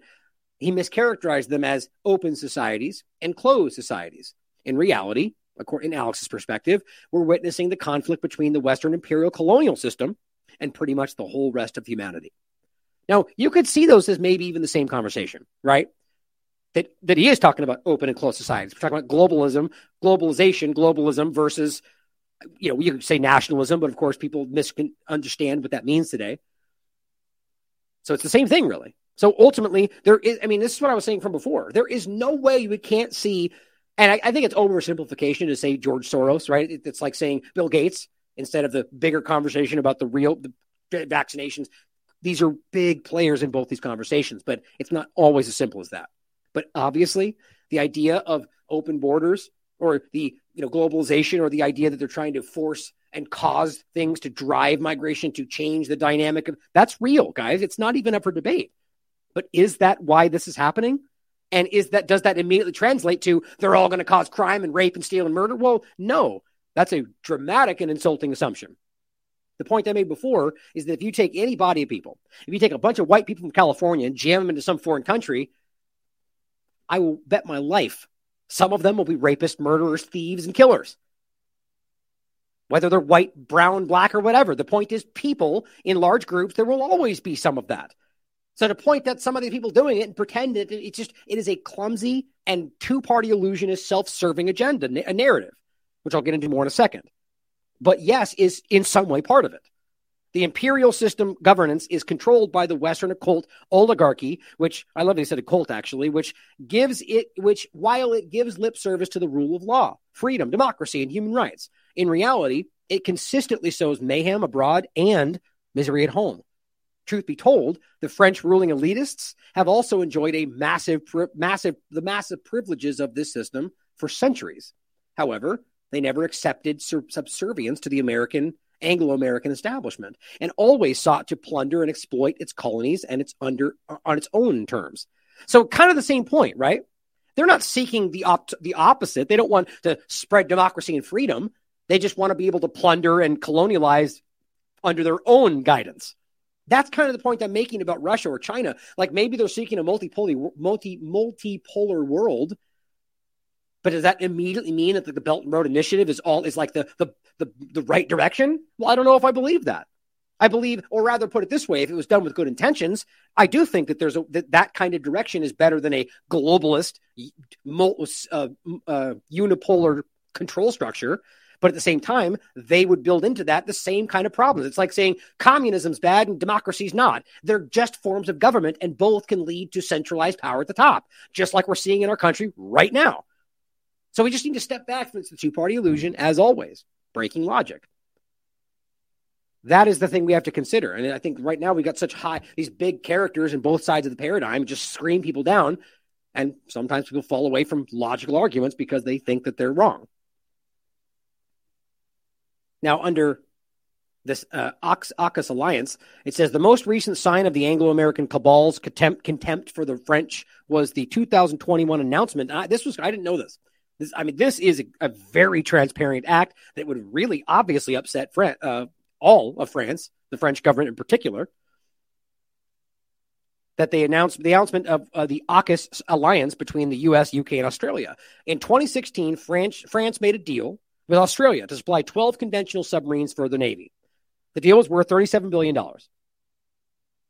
A very substantial amount by any measure. French diplomacy celebrated it as the contract of the century.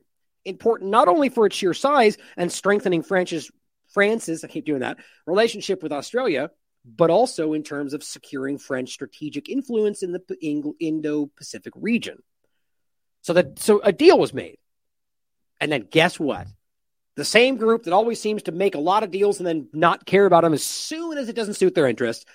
On Wednesday, 15th, September 2021, Joe Biden, Boris Johnson, and Morrison from Australia announced, quote, a historic security alliance between the U.S., Britain, and Australia.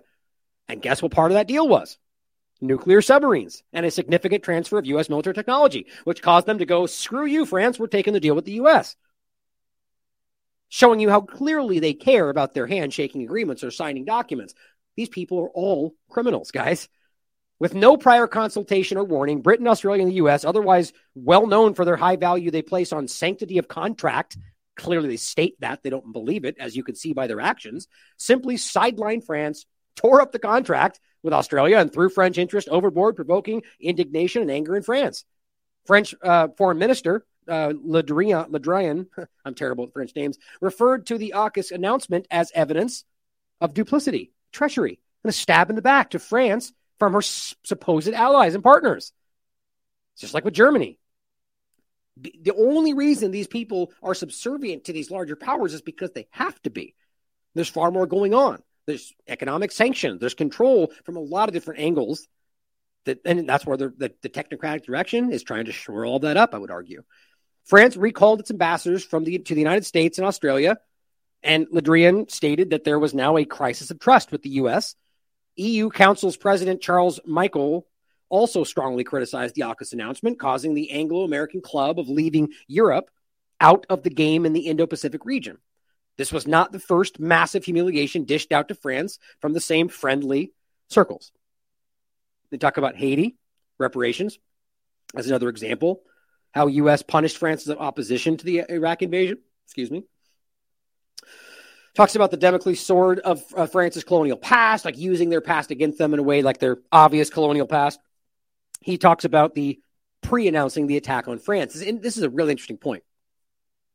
A theory, but an interesting point nonetheless. The most bizarre element that suggests that the current uprising in France is a planned destabilization attack by this Anglo-American imperial cabal is the fact that it may have actually pre-announced in what appears to be their habitual modus operandi, their MO.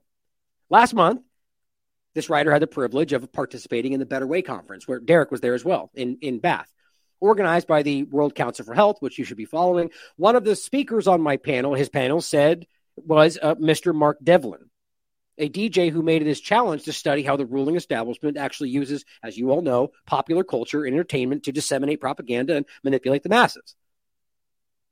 In 2022, Netflix, of course, launched a film titled Athena, about a future ethnic civil war in France, which would erupt after a police killing of an Algerian kid.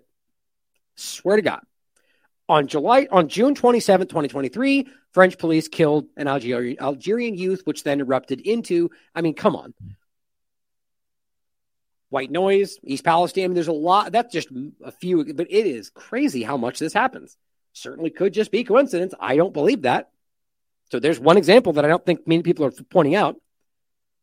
Seeking justice for the not all. Oh, he makes a point about how when they did a certain attack. Well, it's not relevant. I don't want to try to. I didn't highlight it. So there's a point about how they kind of seem to accidentally target Chinese installations when they attack other things to kind of send a message. But anyway, different point. It says, "What now?" He says, "I believe that today France's sovereignty is at stake. And it was Macron who invited the Anglo-American cabal's wrath." Now, he's not trying to say that we should support Macron or that this is like good guy, bad guy stuff. It's just the idea is that for the people of France, that all of this is their sovereignty at stake. If France fights back, things will get ugly, he says. Yes, they'll have to crack down. And yes, Western media will accuse them of all the standard faults of tyranny, repression, intolerance, and censorship when they want to, right? Anywhere else, it's, fighting terrorists. But suddenly, if Iran does it, it's censorship and bad guy stuff. Now, suddenly, if the point is, if Macron is running afoul of the globalist agenda and he starts pushing back against the protesters, they'll decide to call it what it is. If France capitulates to the globalist agenda, things will get uglier still and uglier for longer. And that's the hard decision here. I think it's quite clear what will happen personally. But that's a great take on that. I think there's a lot more here that he elaborates on. So please take the time to read it. I really think he did a great job on this. But so obviously, I think there's a part of this that is absolutely about a global governance concept that is part of this. But I think there are other aspects to that I want to get into, and specifically today. Now, we recently talked about this. This is what we're seeing from some people with large followings, which I don't even understand why people listen to these people, but it says France has fallen. This was on the 30th of June.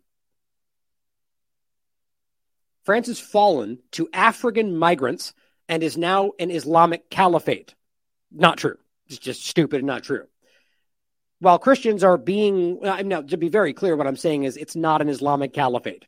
Now, are there African migrants? Yes. Has it fallen to African migrants? No. Are there African migrants that are causing violence? In some cases, there's videos I've seen, yes. But does that mean that all of them are, or even most of them? I can't prove that. And I'm going to show you some points right now that prove to you that this is ridiculous. But what's happening is you're using a small part of this because of a right-wing direction that is based on an agenda coming from the paradigm, that this is somehow because of left policies. But doesn't that in and of itself ignore things that you've also talked about before, which is that there might be agent provocateurs, or that there might be a reason this is being done to them? Of course, when it suits a narrative about framing this as some kind of invasion from abroad in the context of just people that are like this because they are just, that's what they are. Like the idea that because they're Islamic, they're bad, or because they're African migrants, they're bad, which is what this really does say. And then he says, while white Christians are being publicly raped and murdered across the entire country. That is ridiculous. Are there examples of things happening? Yes. To simply broad stroke this as it's just this it's not true. I've seen Alex Jones make similar points about the Islamic invasion.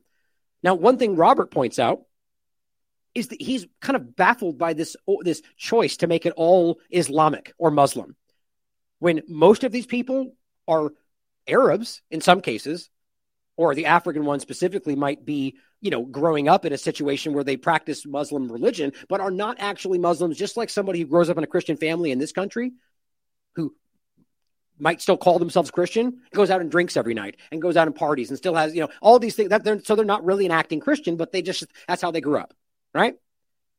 It's weird how Americans have a hard time aligning the basic understanding and reality of how everything works in the world when it comes to a political talking point. Now it says French police and mainstream media cannot even keep track of which towns have been totally burned to the ground. Not true.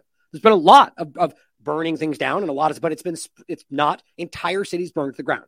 Now, I'm not basing this off what Twitter notes said. I've done my own due diligence, but they're also saying this is all fake. The French led in a Trojan horse, and now they've been conquered. See, this is the point.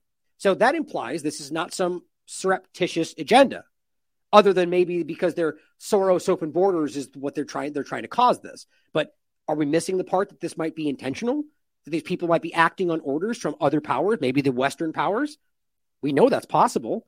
But what this really says is that these people are just bad inherently, and that's why they're being used. They're being ushered in, and just because they have lesser morals than we do. This is really what we're talking about. And there's people on this conversation that will literally say that I'll get into it in a second, that because they're not Christian, that they're bad people. Like, it blows me away, the ignorance that people can have, the lack of understanding or choosing not to understand other people's perspectives in the world. Western civilization is on the brink of collapse. We have to fight back. Certainly a talking point that people want you to believe. Well, here's something I want to start with. Let's look at the breakdown. Now, I'm not saying I blindly trust these numbers because they could lie about this, but you can confirm this with pretty much anywhere you look. That ultimately, it says 82% of the Muslim population in France, with 43.2 from Algeria. So just Algerian people, that was the kid that got shot and that protested because of it. Now, are those Muslims? Are they African migrants? Some of them. It's Algeria, but you'll find out that most of these have been there for generations.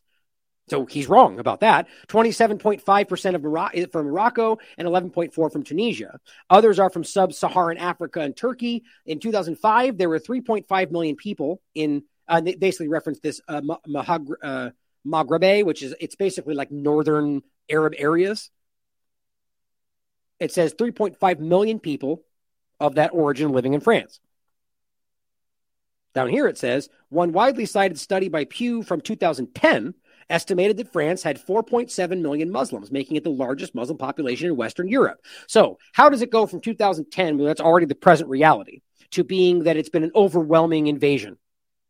Here's another point to point out that you can see based on this, kind of breakdown of French population, that in 2010, which they were just citing, there were 62,444,567 people in general. Since that time, in now 2023, that has only risen by a little over maybe 2 million, 2.2 million. That's it. So we're going to pretend that and understand that is not all Muslims or all Arabs. It's only a fraction. So if we're going to pretend that a fraction of 2 million is somehow an invasion compared to a 64 million population, the point is, guys, that they're not operating with facts. They're operating with two-party illusion narratives that are self-serving. It's the ridiculous reality that they're pushing is not aligning with the reality that you can prove. Now, what you'll see is a lot of examples that show you, at the very least, which is the only argument I've really ever made, is that you should not broad stroke an entire group of people because of a video you see online. You'd think we would have learned that by now when they're the ones pushing the idea, or rather just talking about, which I am too, the idea of deep fakes, of social manipulation. But weird, it doesn't get applied to the part when we see a random video of one guy screaming something and they go, yep, this is what they all think. That's called ignorance. Even if it's true that there's a large portion, even if it's the majority, it's not what they all think. That needs to matter to us, guys. Franny Ponton points out, which he agrees in general, that this is much not what they're saying it is, that mothers are touring the neighborhoods. These are, best point to say, just minorities, because not all the people that are doing this are all from Africa. A lot of them have been here for generations. Some of them aren't Muslim or Arab.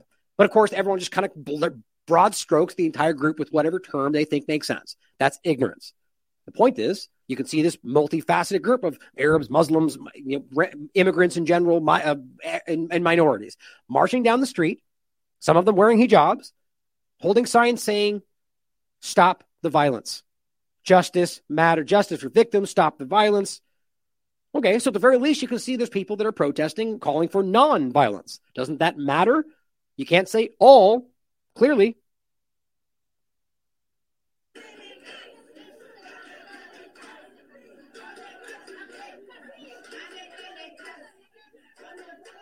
Now, of course, right there, let's say you just selectively edited this video and only showed a bunch of hijabs and people chanting. They would frame that and say, France is out of control, which is what I'm going to show you next, which is what happens because of ignorance.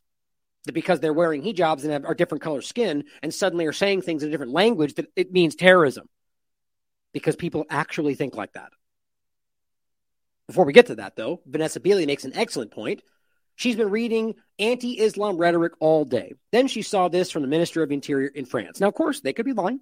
You could argue that France is, if you want to pretend without evidence, because there's no evidence to it, you can assume if you want that they're lying about this because they're involved with some effort to remove borders. But I think we can prove in a lot of ways that doesn't seem to what the French government's even trying to do. Or rather, more specifically, France or Macron and what he's doing. But that could be part of the illusion. The point, though, is that what they stated.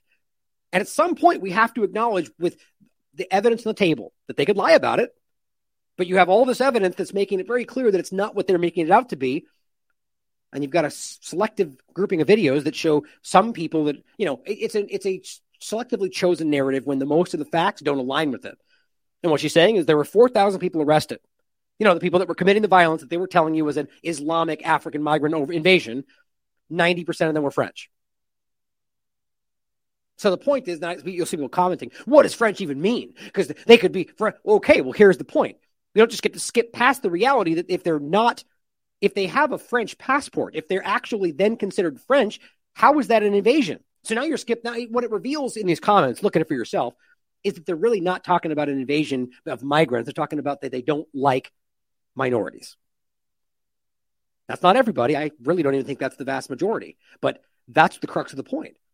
Well, what's French anymore? Well, French means they have a passport, that they're actually citizens. They live there, which means they didn't just come over yesterday, which is what you're trying to frame it as. But the moment that point goes out the window, you still go, well, they're all still migrants and they're dangerous.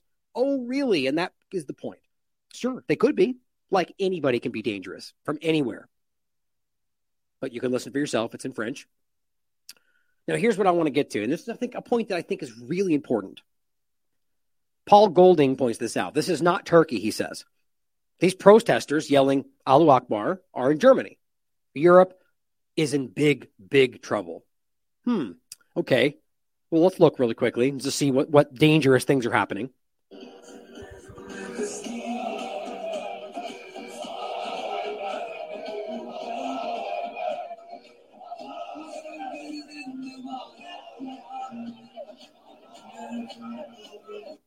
Okay.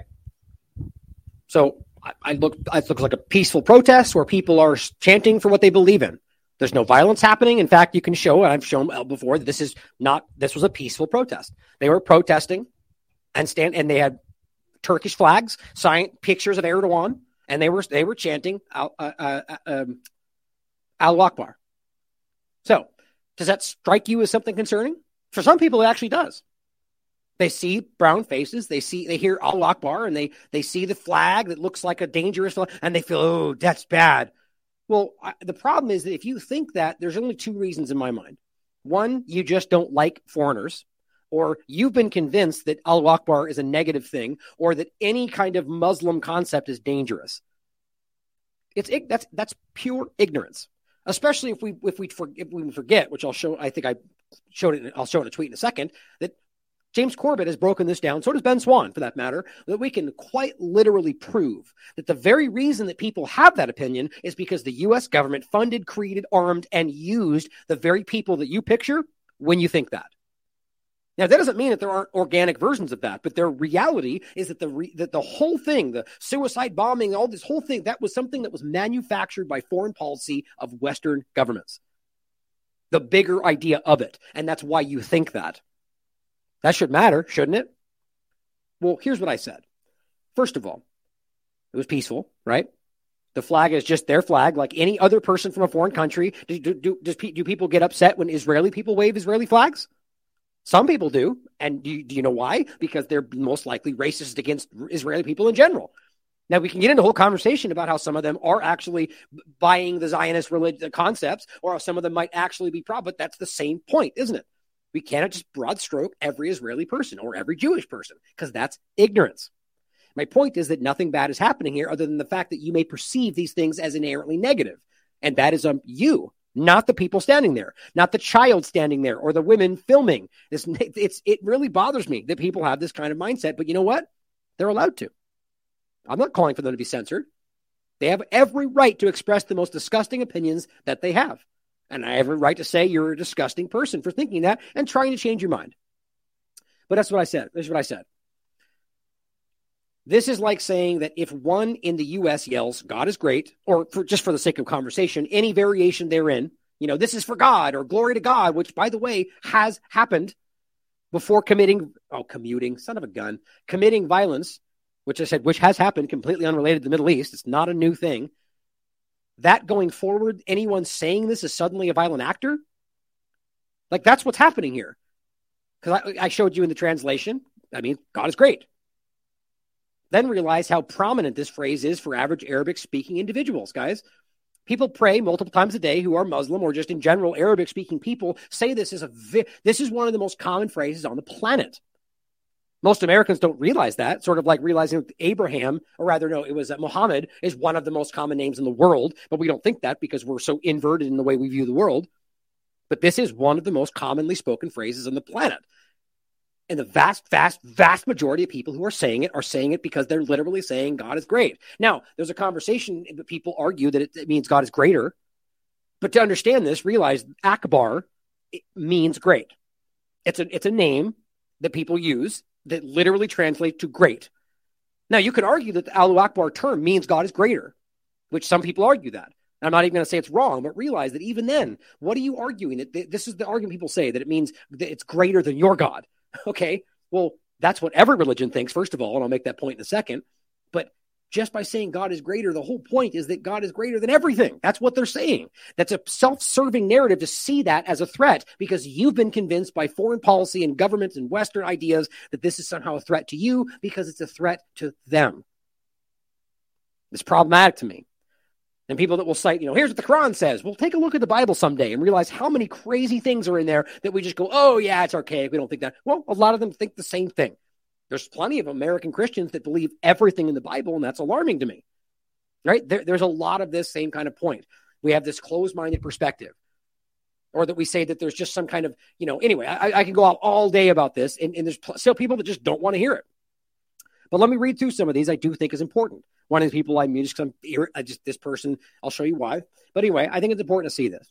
This person responds as L, just like, loss or lose, whatever. And I always kind of jokingly go, yeah, I agree. That person's wrong. Just to get them to be like, no, I didn't mean that.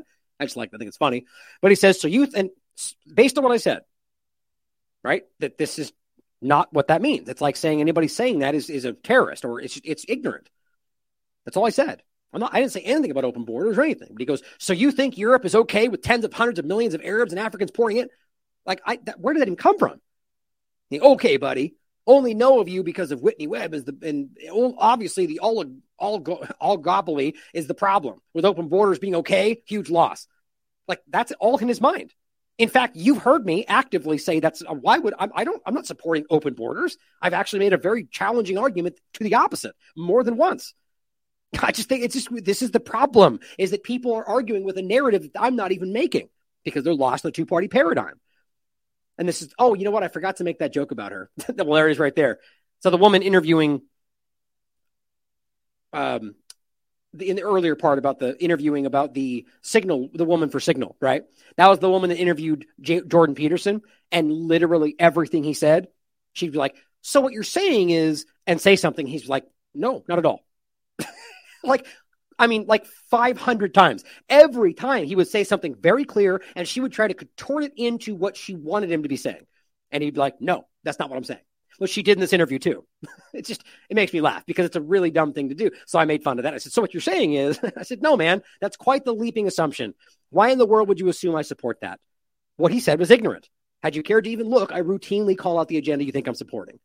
And he says, as far as I saw, it was a Semitic argument, but it was pretty loaded. Those people are hardly only saying God is great. How could you possibly know that? Because of perceptions you have about every single person saying this because of propaganda. The problem is people can't even see that that's a really ignorant argument. Not ignorant because I disagree because of politics, just flat out wrong. They mean a lot more. That's like saying you know what everybody thinks who says anything else that becomes loaded. Oh, that's conspiracy theory. How do you know this? That is the same game. And he said, anyway, we're no biggie except we're in hell. And I said, hard to disagree with the last part, not for the reasons he's saying it. All I'm saying is that we need to be better and not assume or broad stroke entire groups of people. We all used to see that as ignorance. Some could mean more, sure. For others, it's a wildly common and important phrase that means exactly what it says. They pray and they say it, and it's exactly what they mean by it. This is sad. This is what people are saying. Here's another example. As usual, this one's not as important. I think they're confused. It says, you think that people whose countries you enter and whose arms open to you or generously should yield to an understanding of your culture and not the other way around?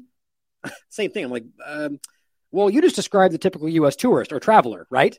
And if you somehow think that I think that you're wrong, and I'm wildly confused on how you reached that assumption. It's amazing how we have such a closed-minded perspective. Do you think Americans go overseas and learn everything? No, they demand that you know what they're saying, right? That's what Americans do. They go over and just speak English. Nobody cares. But when other people come here, they get mad they're not speaking English. It is a complete supremacist mindset. And I don't mean that in like a white supremacy way. I just mean that's what it is. That this is more important. Our language is more important. We're taught that. I said, this person says, that's because it's not violence if a white person does it. It's an isolated event. It's not racism. It's someone who needs to be counseled. And it's an interesting point, which we'll get into when we get to the shooter today, which clearly is going to be a long show, so buckle in. This person says, yeah, that's not at all how this works. Christians are not saying God is great and then suicide bombing Muslims.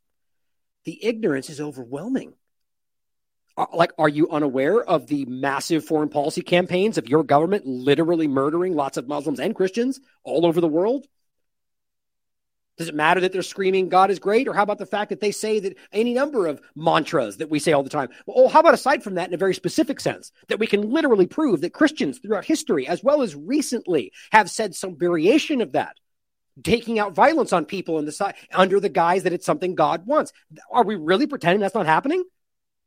These people don't want to know because this is only about the bad guy Muslims. And by the way, are you assuming they're all Muslims? That was our point from before. They're Turkish, the Arabic speaking, but it's pretty ignorant and ridiculous to assume they're all Muslim. You know why? Because Muslims are bad in their perspective. And that's why I said this. Is that what you think they're all about to do? Because they're all saying one of the most common phrases on earth? Ignorant. But people like you do exist. Maybe you should research who created, funded, and armed those who you are picturing, and still do. Read this. It's important. This person says, oh, shut up. Everyone knows it's God is greatest. Well, technically, it's God is greater. is what the argument is. God is great or God is greater is the only two things that it technically could mean based on the breakdowns of the definition. So they're wrong, first of all. But it says, as in their God, the greatest. Well, that is an assumption. How do you know they're comparing it to your God? How about they're just simply saying God is greater than everything? Well, here's the same point, though. First, laughably incorrect. But for sake of conversation, is that not what every other religion does too? Or are you of the mind that their God is just as equally important as and revered as your God to you? Mic drop right there. I mean, really think about the logic she trapped herself in. Like the idea is, are you of the mind that their God is the same? No, you believe your God is the only God and that God's the most important. Okay, so that's what every single religious person in religion thinks. Is anybody disputing that? So it's really crazy for them to think it's wrong for them to say the same thing that you're essentially saying in reverse. And it offends you because they're saying that because you think that too. You see the lack of self-awareness here. And they just said, yeah, got me. I see people of every other religion predicating mass murder on their religion and also their religious leader. Yeah, man, you do. You're just too stupid to see, I should say that. But come on, really? Historically, first of all, Christian crusades. But today, the idea that we're not acknowledging that there's actively this religious war. How about the Shiite-Shia divide? What the U.S. government's doing with Israel? How about what's going on in Palestine? Like, it just blows me away. They said, you got me. And I said, indeed, I do. Logic is there. Last one. When you say a false God is great, it's kind of different. And that, guys, encapsulates everything about the supremacist Western mindset. Well, you're God, right? We're all right and you're all wrong because I know. Well, you may be right. I believe in my God very seriously, but I also believe, quite frankly, if we cut to the chase of it, I've always thought since a kid, it's my mindset or the possibility that we're all believing in the same God. It's just about how we perceived it when that happened back then, right? If we're really going to talk about the idea that this was something happening, why would we pretend it only happened in one area? Or the idea that, each area was visited by something and we all perceived it differently. It's like an interesting theological conversation. Why we would immediately attack each other, and that's the point. It's about individuals making their own assessments about what they say God is in order to rule other people. The Bible was written by men. Like the idea is that this is so inherently ignorant that their God is false and ours is real, therefore they're bad. People really think this, man, and this is the problem. That people like this are using you. Here's an example I made the other day. And just to make the same point today. Everybody keeps posting this. Well, she said, welcome to Sweden. But other people posted it and said, Sweden has fallen or we're in danger because of this. Now, tell me, does this make you nervous? Or does this make you upset? Does it make you feel like there's danger?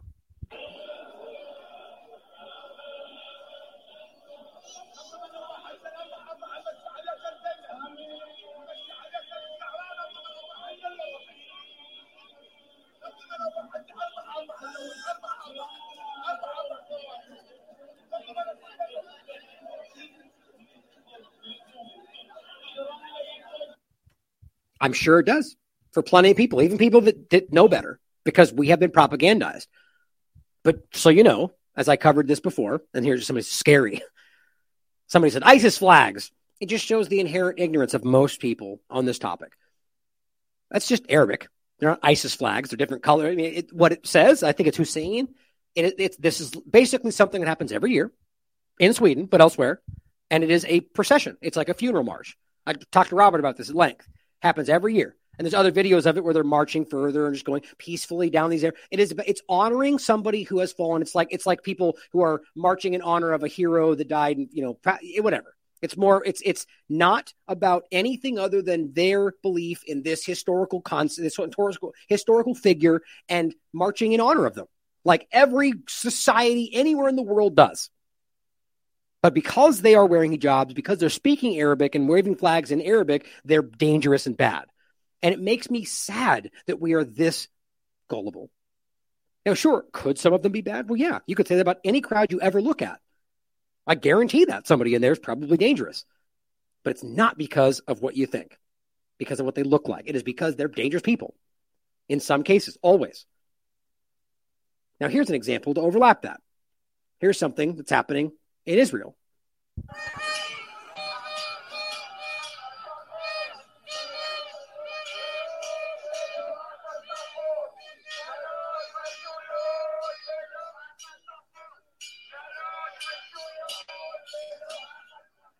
Okay. Now, if those were all Islamic flags and people wearing hijabs marching and saying that when for the same exact purpose, right? Just for sake of conversation, let's just say they're out there supporting Israel, but they're waving their Islamic flags and they're screaming things in Islam in Arabic, but genuinely supporting Israel. Like if that was ever going to happen, people would see it and go scary, but it's not though, right? The only reason this is different to you is because you see Israeli as different. You see the flags as different, but they're the same thing in truth. At the end of the day, these are people who are marching. I think this is in support of, I looked this up briefly, but it wasn't about the point of it. It was there. It's a march of celebration for something or support, which is exactly what this is. There is quite literally no difference other than the fact that they're from a different place. And if you can't see that, you need to reflect on what's guiding your logic. Now, there are examples of things that we've seen. There's just a couple of them. You could find an endless amount of them if you really look squeaking on me, of immigrants in France breaking into stores or doing all sorts of things. The fact that that is being used to represent everybody is the ignorant point that I'm talking about. So this was sent to me or tagged me by the same guy. Now let's just watch it really quickly. This is his kids coming up and screaming F France or whatever.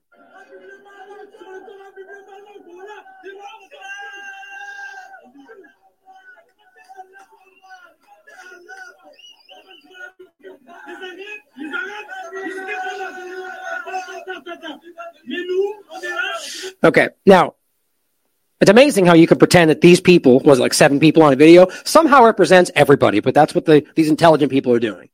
Saying, very nice of the liberals and you. So now I'm a left-wing person all of a sudden. 2 seconds ago I was a right-wing conspiracy theorist. To protect your warm, fuzzy feelings onto those absolute POS monsters, though. Okay, so first of all, monsters. So these are kids that are saying, like, well, I guess what he's saying is they're talking about, I'm there for the welfare and I'm here, F France. Monsters? So you mean exactly like what's happening all over the world? There's plenty of immigrants in this country that are here to take advantage of all the policies. Are you calling them criminals and monsters? Probably. That seems like a likely logical response from somebody saying it here. But really think about that for a second. Are they terrorists? Is that what you're leaning into here? That was what he was kind of saying before. Saying, how about from now on you use common sense and look at the evidence. Oh, the evidence. This is evidence, apparently, of everybody before you come to the defense of monsters. Wow, man. And here's the point.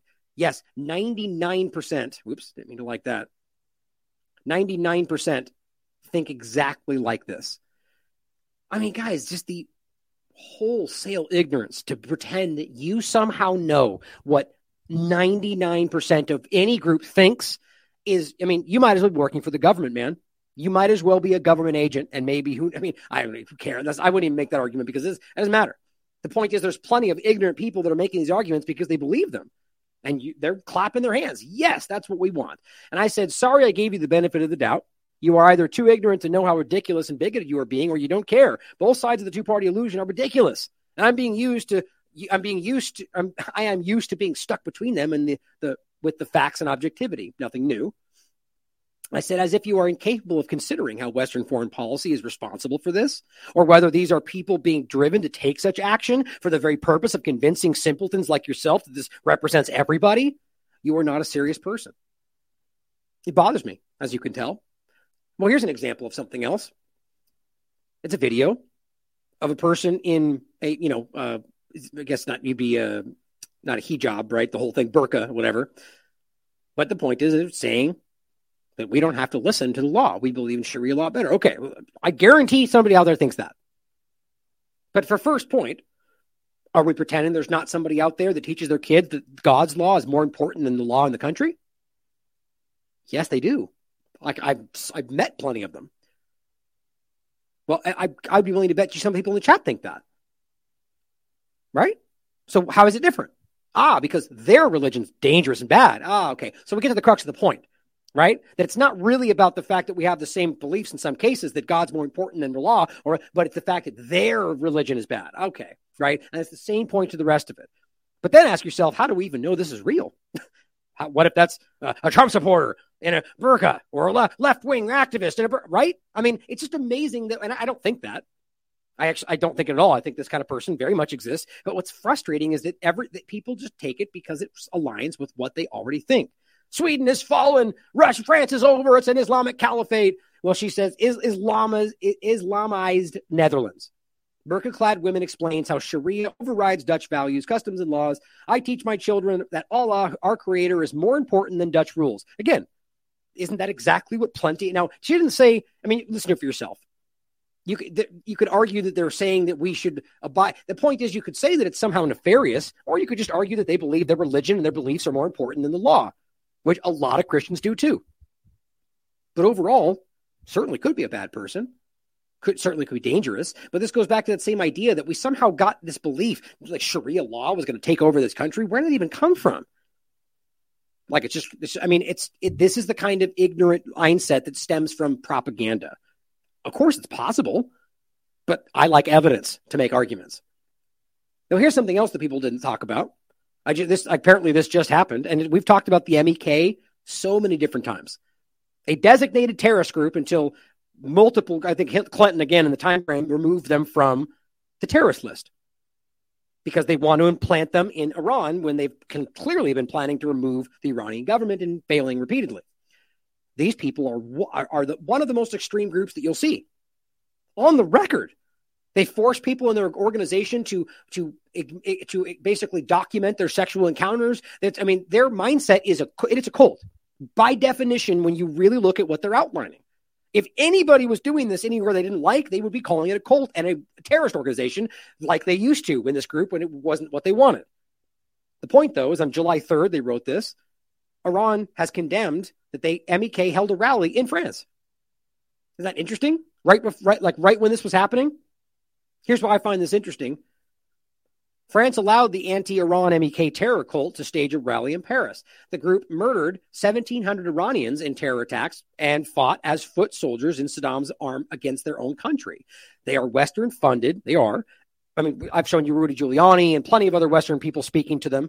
And their main camp is in Albania. That's interesting. An Albanian team was shot. Most of the protesters in the beginning were Albanian. Isn't that interesting? Western regime sponsors terrorism. Here's what he was saying here. What do you make of that vocal support we heard there from veteran Western politicians for a group that's killed thousands of people and was previously blacklisted by the US and Europe? Yes, and that is not unexpected. The United States and the Europeans have been supporting the MEK or MKO terrorist group for decades. Even when it was labeled as a terrorist organization, it was based in Europe under a different name, and it was active in the United States under a different name. This group, through terrorist attacks across Iran, murdered 17,000 Iranians. They would blow up buildings, they would blow up public buses, they would simply shoot at people on the streets because of their looks. And then they fled to Europe. Oh, by the way, just to correct what I just said, I think this is relevant either way. I included this before. I noticed the Albanian, it's Algerian, so I take that back. Algerian youth was shot and Algerians were protesting. Nonetheless, I included this because I think it's relevant nonetheless. The fact that the MEK was present in the country, that was the reason I included this. Well, when I heard him say that, I thought, oh, that's interesting. But just to clear up the record, the youth was not Albanian, but Algerian. I'll let it continue. Established bases in Iraq and fought under Saddam Hussein against their own country. So not only were they terrorists, but they were traitors to their own country. They received massive support from European countries, the United States, and others, as they were receiving support from Saddam Hussein. And then later on, after Saddam was overthrown, Europe and the United States took control and funded them, and their main military camp is in Albania. Right, so what exactly was... Now, I want to play one more video before we move on to the Zaporizhzhia discussion, and that is a great clip from Low Key here. I guess he writes for Mint Press News or works for them. NATO's legacy in Afghanistan. Now, he makes some really great points here, and I wanted to include this just for the overall point of what has been driving the mass movement of peoples. that they then use to justify all of this stuff. By and large, destructive Western foreign policy. When we watch the mainstream media, certainly in England and I'm sure in the United States, you get this sort of vague notion that NATO is some sort of united colours of Benetton, save the world, children's charity almost. NATO's war in Afghanistan produced 5.3 million refugees. That was a quarter of the Afghan population. It left 72% of the Afghan population in poverty and rendered Afghans statistically the saddest people in the world. We know that after NATO's humiliating exit from Afghanistan, the US government spitefully decided to freeze $9.5 billion worth of assets in the Afghan central bank. That would lead to 97% poverty rate in the last year or so. Before the US invasion, we know that opium production in Afghanistan was almost zero. Following the occupation, over 90% of the world's heroin came from Afghanistan. And funnily enough, the Helmand province was the center of opium production during the NATO occupation. And it just so happened that the British military had 10,000 soldiers on 140 bases in the Helmand province at the same time. What else is the NATO legacy in Afghanistan? Well, a company by the name of DynCorp. Many of us, the interesting thing about the way the US is able to outsource what it does is it obscures some of its most ugly and heinous crimes in the anonymity of obscurely named vague companies like DynCorp. It was one of them. It was a security company which actually enjoyed on its parent board at Veritas the Secretary of State in the Bush administration, Richard Armitage.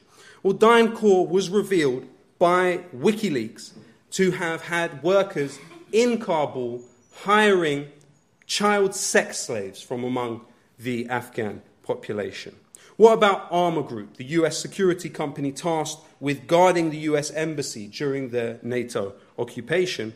Its employees were found to have violated the Trafficking Victims Protection Act by visiting brothels in Kabul. And eventually all that happened was the parent company G4S paid a fine to the US government and nothing was done, and that was forgotten.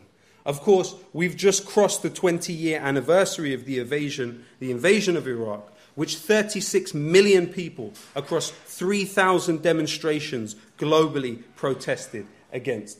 The occupation in Iraq displaced 1 in 25 Iraqis and killed over 1 million people. Since then, the US has spent $32 million per hour on war. The war on terror entailed the US dropping on average 46 bombs per day for 20 years and displacing 37. My God. The reality being that is an industry that is, this country is literally built on war. Like the government cannot exist right now without maintaining a certain level of war, because the industry, the defense industry, is reliant on that, which is why these things never end anymore. They just shift into new locations and everything. Even the ones they pretend they end, they still maintain them. This is by and large what's causing the shifting of populations that they then point at to justify their next steps. Now, speaking of one of the current conflicts that are doing the same thing, both due to France and the United States and many others, let's talk about what's going on in Ukraine.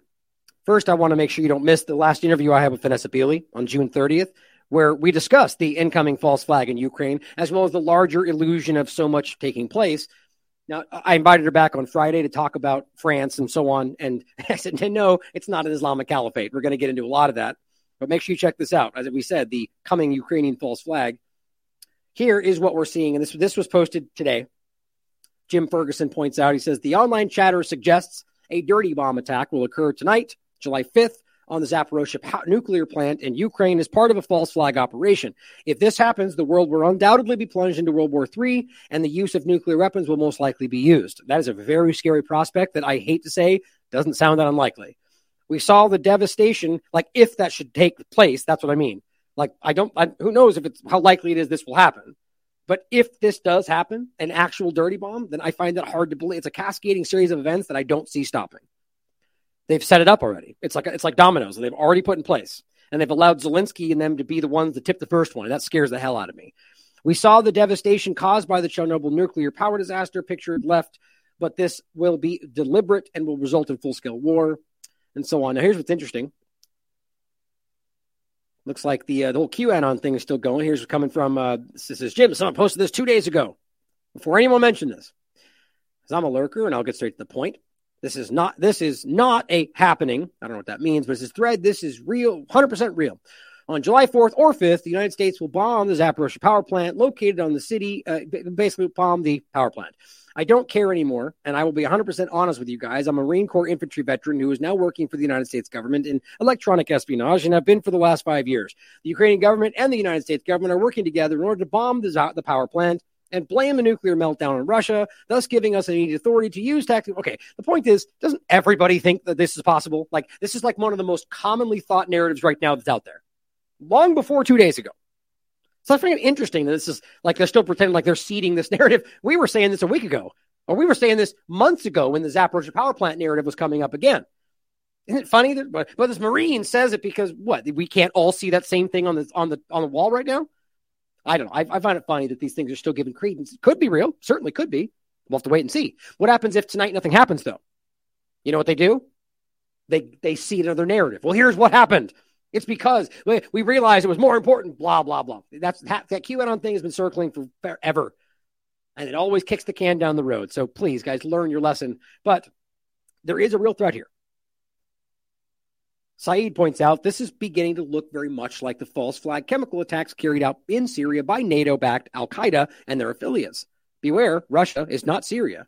And this is Zelensky pointing out the threat, basically saying, now we have information from our intelligence that Russian military has placed objects resembling explosives on the roof of several power units of the Zaporizhzhia nuclear power plant. This begins to feel sort of like John Bolton's imminent threat turned out to be a bunch of ships moving in Iranian ports. Well, are they explosives? Resembling explosives? Or maybe they just put, the idea is it doesn't even have to be real at all. Zelensky and the Ukrainian military have been caught lying egregiously from cutting lies from whole cloth about very big things.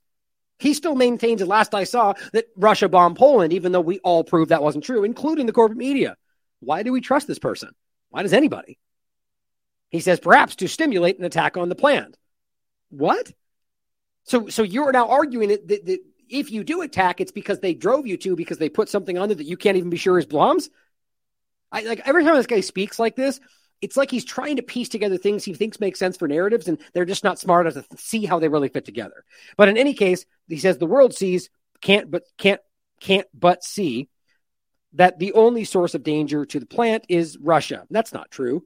You guys have been bombing that plant once Russia took power many times, even though when it was reversed, you were screaming that Russia doing the same thing was a threat to the plant. So by definition, you could point out that your very actions are also a threat, or the only threat, depending how you look at it. But of course, facts don't matter. Shut up, facts. We're talking narrative here. Here is Kanoa the Great. Same point. Just it's another clip, just saying that they have planted explosives.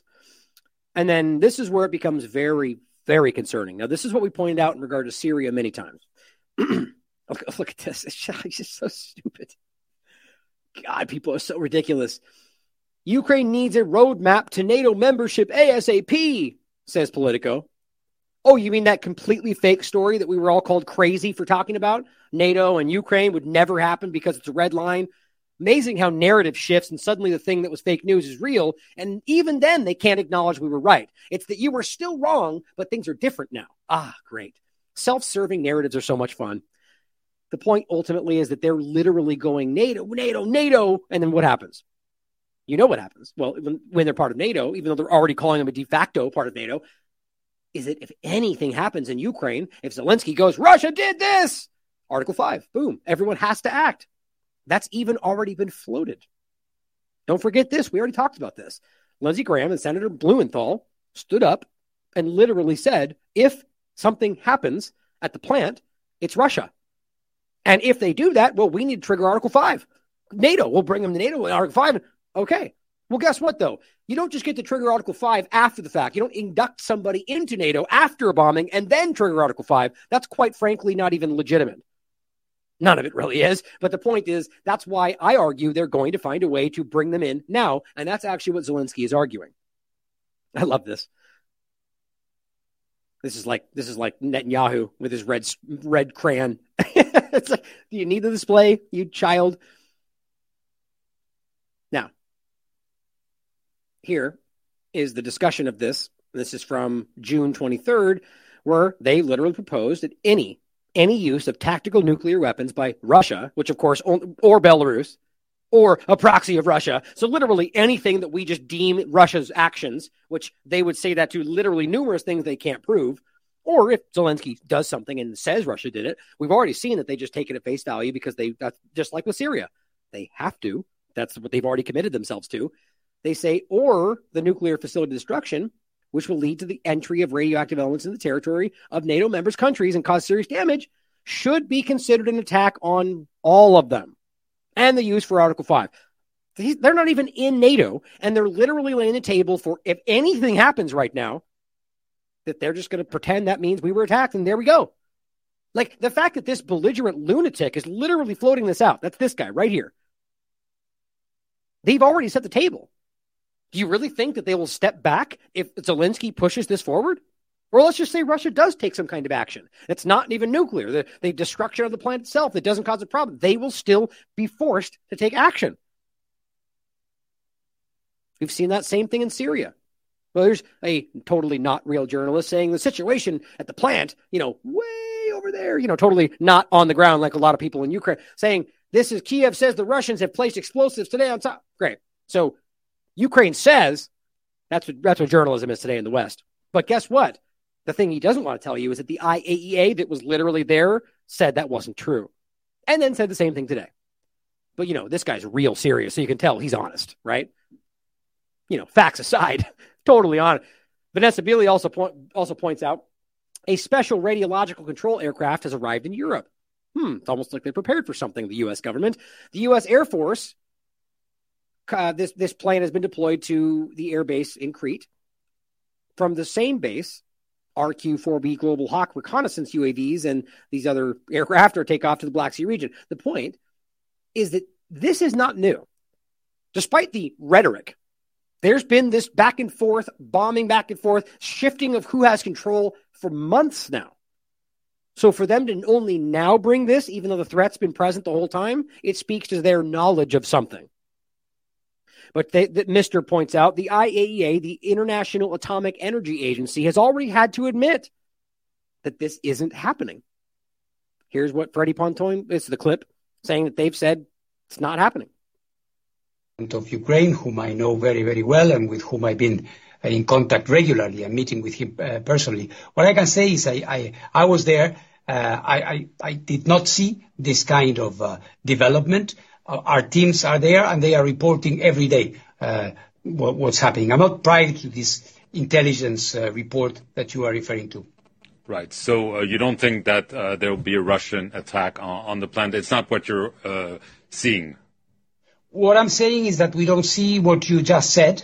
In terms of the future, I wouldn't be so, adventurous into getting to, what is going to happen or not happen there. I think anything can happen. This is what worries me. Right. Right. So as much as they're trying to be political, his point is there's no evidence of that, is what he's saying. Well, anything could happen. There's no evidence of that. Coming from the International Atomic Energy Agency, which his entire mandate is to report on stuff just like that. They're there. Now, he was there when this was stated, and he said, I didn't see that, what he was saying. So you have to consider that either, and then realize also that how pathetically embarrassing it is that the very same corporate media across the board would scream about the IAEA and what they say if they said the opposite. But the fact that they didn't, it's weird how it's just ominously absent from any coverage, except, you get the guy standing there 100 miles away going, danger! RT points out, according to the advisor to the General Director of Nuclear Plant Operations Agency, Rosner Grotam, Ukraine is planning to strike the power plant tonight with a missile containing a dirty bomb. Here's what RT is reporting. Is planning to strike the Zaporizhzhia nuclear power plant overnight on the 5th of July with a missile containing a nuclear dirty bomb warhead. That's according to the head advisor to the General Director of Rosenergoatom. Let's get more details on this and cross live to RT correspondent Steve Sweeney, who's in Donetsk. Steve, what do we know so far? Well, we've heard the report that Ukrainian forces are allegedly planning to launch a strike against the Zaporizhzhia nuclear power plant with a Tochka-U missile armed with a dirty bomb, armed with nuclear waste. Now, Don't forget, by the way, that the Tochka-U missile was the very same one that they pretended Russia used in regard to, I think, the train station, right? I mean, it's just the overlap is very obvious. And as I proved at the time, that's this old Soviet era weapon that there's no reason that Russia would use. It's because these things, as I've proven to you, and even the Wall Street Journal covered, were shipped to Ukraine before this started under the guise that they were used to learn how Russia's material worked. But that makes zero sense because they're not using those. What it was used for is this, to carry out attacks and say, Soviet era, that's Russia. It's so clumsy, guys. And you think I'm wrong. I've proven this on the show. Whether that's this or not, you can decide for yourself. But that is what has happened. We talked about Bucha. We talked about the train station. These things are proven. That's why they don't really get brought up anymore, except for just, side references to it. This comes after both Russia and Ukraine have been trading barbs over the past few weeks, with each side accusing the other of launching or about to launch an imminent attack. Then on Tuesday morning, Ukraine cut the main external power line to the nuclear power plant, causing it to rely on backup supplies. Now, this is a power line that ensures nuclear security and nuclear safety. Okay. So they shut off the power to a plant, the power that's necessary to maintain the security of the location. Do you know what that is? That's step one. So if Russia is unable to maintain this, you could argue that could cause a meltdown or cause some kind of reaction, which they just told you, well, they'll blame that on Russia. Russia's in control of it, right? There's a reason you're only hearing this on certain platforms. This is what's happening. I find that alarming. Causing the International Atomic Energy Agency chief, Rafael Grossi, to raise concerns over the precarious situation at the plant. Now, the plant has been under the control of Russian forces since March. It's Europe's largest, but it is... Take a look at that. Okay, guys, this is not fake, right? The idea is that they're sabotaging this right now. And even the IAEA got before, the guy said it's not what's happening. And I'll show you today. He followed up again today saying that's not what's going on. Come under frequent attack and frequent shelling from Ukrainian forces, prompting Russia, the Russian ambassador to the United Nations, to send a note around the Security Council just last week, calling on the General Secretary, Antonio Guterres, to force Kiev to stop its provocations. Now, in turn, Zelensky, the Ukrainian president, fired back, and he accused Russia of planning an explosion at the site, and he said that this could be carried out at some distance if the Ukrainian armed forces weren't allowed to get closer to the site. Now, think about the lack of logic there.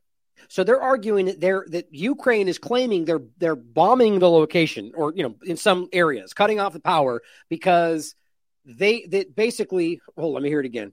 At some distance at the site, and he said that this could be carried out at some planning and the Ukrainian president fired back and have to stop its provocations. Now, right, okay, I meant that first part. So the point is, Russia speaking, and we've covered this already. That Russia's speaking up and saying, look, they need to stop taking these attacks, firing at the plant, taking the same things that were happening in reverse, by the way. So it's not unique to Ukraine. Russia was doing similar things, and Ukraine was saying it's a threat, right? So now Russia takes the location and they do the same thing, but it's not a threat. That's weird.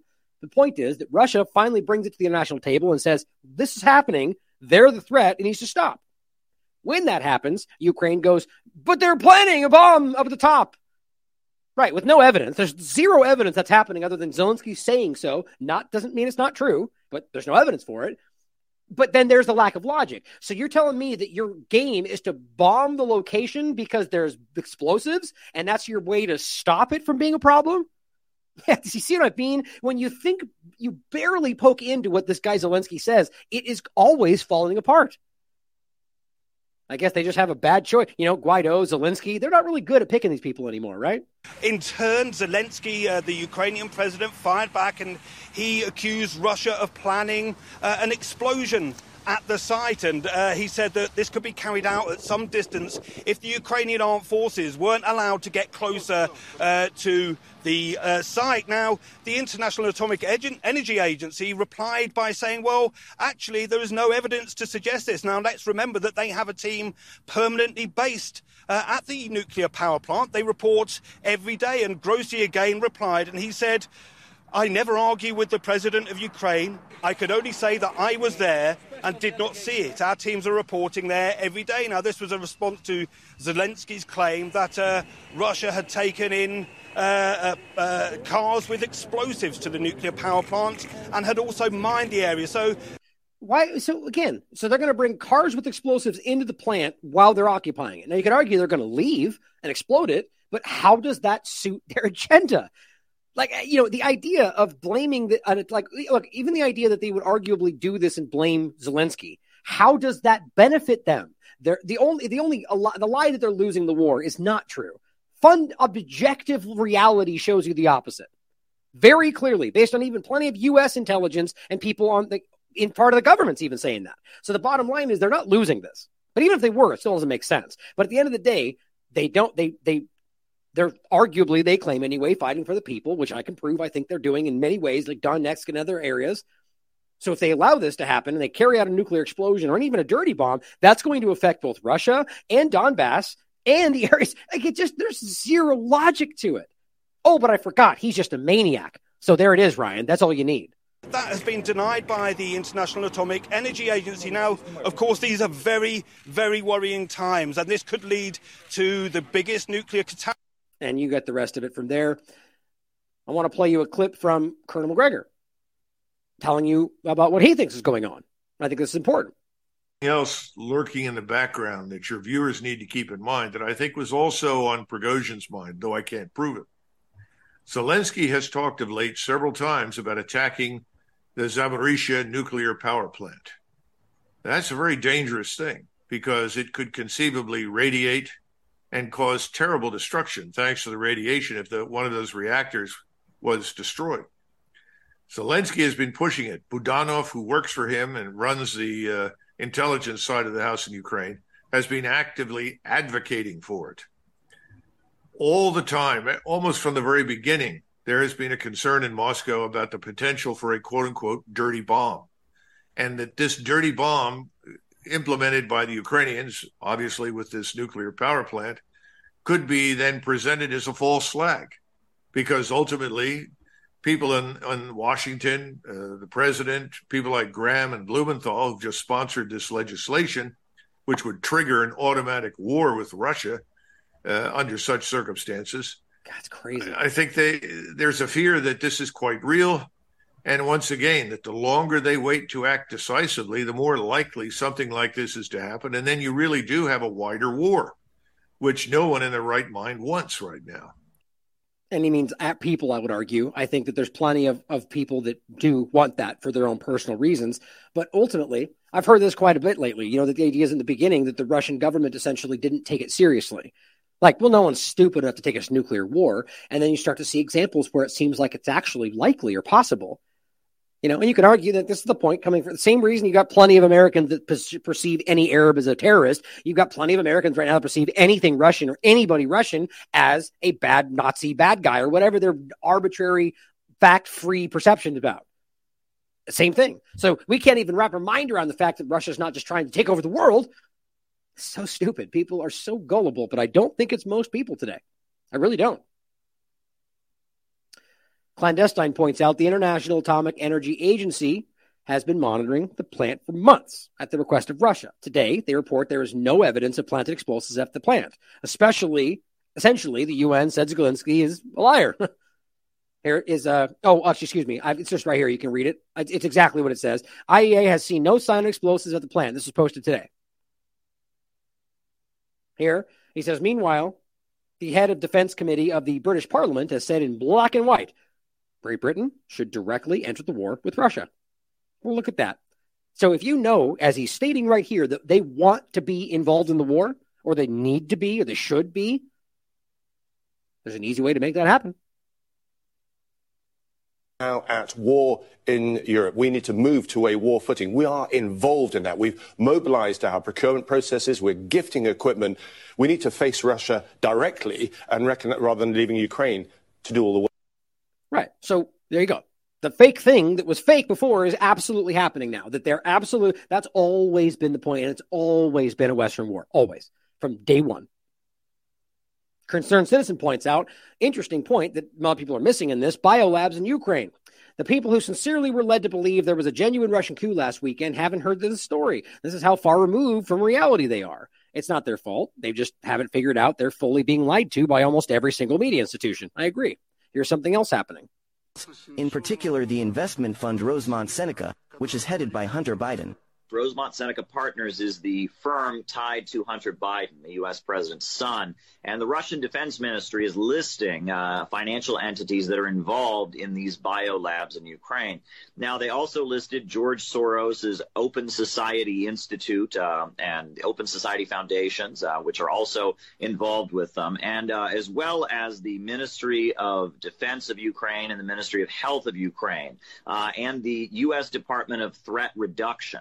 All of them seem to be tied in with these biolabs, and it appears that that Rosemont Seneca Partners, the reason that they would be involved is because they have a relationship with Metabiota and Black & Veatch, which are main suppliers of Pentagon biolab materials. Now, Moscow is also coming forward and saying that it appears these biolabs are connected with institutions and research organizations that are related to nuclear missiles. This is what was said. The scale of the program is impressive. In addition to the military, the U.S. Agencies for International Development, the George Soros Foundation, and the Center for Disease Prevention Control are directly involved in its implementation. Scientific supervision is carried out by leading research organizations, including the Los Alamos National Laboratory, which developed nuclear weapons as part of the Manhattan Project. All these activities are carried out under the full control of the Pentagon. Now, the over 30 biolabs are accused by Russia of being involved in weapons development and trying to develop biological weapons. Now, the USA denies this and insists they are simply research facilities. And we did hear acknowledgement of these facilities' existence from U.S. Undersecretary Victoria Nuland. Ukraine has biological research facilities. We are working with the Ukrainians on how they can prevent any of those research materials from falling into the hands of Russian forces should they approach. The fact that she expressed this concern about their possible... It just shows you that they're obviously weapons. It doesn't matter if they don't perceive them that way in the hands of their allies. It's a weapon. And those are dangerous biolabs and they shouldn't exist. We've covered this extensively. There's a lot of interesting overlaps there. We've already talked about Metabiota. We've talked about Hunter Biden. We've talked about, the overlap of Bill Gates, George Soros. Clearly, guys, there is a bigger thing going on than any one of these independent agendas. And we got to start seeing it that way. Here's an interesting point to finish this segment. Military briefing. Ukraine provides ideal testing ground for Western weaponry. Oh, look at that. Now, there's a lot more I can get into, but I just kind of simplified this just for time. Kiev's Western allies can actually see if their weapons work, how effectively they work, and if they need to be upgraded. For military industries of the world, you can't invent a better testing ground. Great. So you're being tested on in 1,000 different ways, including war. Down here, the other most important part. This is all additional proof that we are powerful partners who are de facto NATO country. They see themselves that way right now. Just make sure you understand that. That's the defense minister speaking from Ukraine. Well, so you're being tested. So yet again, your example that we're testing defense weapons for the defense industry on unwitting Ukrainians and Russians and Donbass individuals. Oh, you know what? I think I moved. Did I have that in here? Well, I had a part that I was going to include. Oh, I did. It's just right there. That's why. Well, before we get to that, well, I guess since I brought it up or was going to, the point is about testing ground, right? Well, you remember this. We talked about this extensively before. The battle proven. That's the Israeli statement for weapons they test on the Palestinians illegally every day, all the time, that nobody cares about. And every time they sell them, they say they're battle proven because they were used on Palestinians without weapons in many cases. That's not a joke. I mean, this is an article written, many people have covered this. Weapons Expo shows one way Israel profits from occupation. Well, guess what? It's happening now in Ukraine. Bet you the Israelis are involved there too, the government, as well as the United States. Wyatt Reed points something out, though, that perfectly overlaps with what this is showing you. That the people using this country don't care about the country or the people, just like they don't care about you or the country we're living in. Here's what Vice News maybe inadvertently let out. The support that you need there? We asked him if you have the support you need, talking to a Ukrainian military representative. No, support not. Have the artillery only 5 times, well, they shoot 500. I don't know what the government plans are, but it looks like extermination of its own population. Like the combat-ready and working-age population. That's it. That's a Ukrainian military person saying that, right? So bring that back to the point about what we're watching, that they are being tested to the last man, according to Lindsey Graham. Well, let's finish, hopefully before 3 hours, with a discussion of the Philly shooter. I'm probably going to skip some of the things in here we can get back to another show. But Travis points this out. Happening now. Now, this was yesterday during 4th of July. Kim Brady Carricker, a transgender BML activist, and people dispute that, is the suspect in the Philadelphia shooting that killed 5 adults and injured 2 children. And apparently one of these children is in critical condition. The police have yet to find a motive. Families were enjoying a 4th of July event when they opened fire on innocent civilians, then killed another man in his home. And I believe he actually killed the man in his home first and then went out and shot. Once again, the left is blaming guns and not the mental health crisis plaguing our nation. Or other things we could include, right? Well, first of all, what's really interesting is this is one of the pictures of this individual. Now, there's an important point to make here about how selectively they choose to look at things. Right now, today, if you saw this person on the street, what would you say? Well, at the very least, you would say, well, we're supposed to at least assume that we're not going to call that person first of all, whether you think you care or not, I don't think we should have to care. But if you want to, the idea that, we can't misgender them, right? What does that mean? Now, you could look up all sorts of articles that say there's a difference between cross-dressing and trans, and sure, fine, that probably is. But what you can prove today is that there's plenty of people who dress like women, but that have everything else completely male anatomy, but call themselves transgender, right? In fact, there's a lot of that. And they go, well, you don't know what I represent or what I identify as, and that's called transgender, and you can get into this. In fact, since I'm saying that, we'll look right now at the definition. A transgender person is someone whose gender identity or gender expression does not conform to that typically associated with the sex they were assigned at birth. Other definitions of transgender also include people who belong to a third gender or else conceptualize transgender being as a third gender, and the term may be defined very broadly to include cross-dressers. Oh, that's interesting. Okay, well, it could. So when people come out and call this a transgender shooter because of multiple images of this person dressing like a woman at different times, is it really that far-fetched to say transgender? Isn't that what they would suggest you use today? Except when it's somebody carrying out a shooting. Now let's get into what CNN says about this. Now, I find it really telling that this is actually one of the only places I found this in the CNN article. This is yet today. It says, the suspect accused of killing 5 people, including a 15-year-old boy in the shooting in Philadelphia Monday night, was held without bail after the preliminary arraignment on various charges, including murder. Kim Brady Carricker, 40 years old, is also charged with attempted murder and carrying a firearm without a license. He was not required to enter a plea. He had an AR-15 rifle, handgun, scanner, tracking emergency, bulletproof vest, ski mask, all sorts of stuff. Wasn't carrying was carrying what they called a ghost gun. Very important part of this that I think is, just using for the agenda. Philadelphia District Attorney Larry Krasner comments on this. He says the suspect appeared to have no connection to any of the victims, he said, and the victims did not appear to have connection with each other. The point was talking that he and, calling him a man. The district attorney's office initially referred to the suspect using they, them pronouns based off information he had at the time.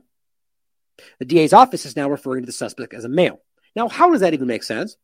At the very least, guys, what does that show you? That they assumed, just like the shooter before that was, remember how ridiculous that was when they were saying, I think it's right here, this shooter from Tennessee? Remember how ridiculous it was that they actually came out and were like, we have to respect the pronouns? Right. That's dumb. That this person is a murderer. The last thing we should care about is what they're worried about what we call them. But my point is that, so this district attorney came out, saw the same pictures, and said they, them. They, them. Okay, so for anybody else to just label this a transgender person, it's the same reason. It makes just as much sense as what they assumed that they would say they, them. Right? Okay, or there was evidence this is the case, and they just realized they would deem it something different, and now they're going forward calling him a male.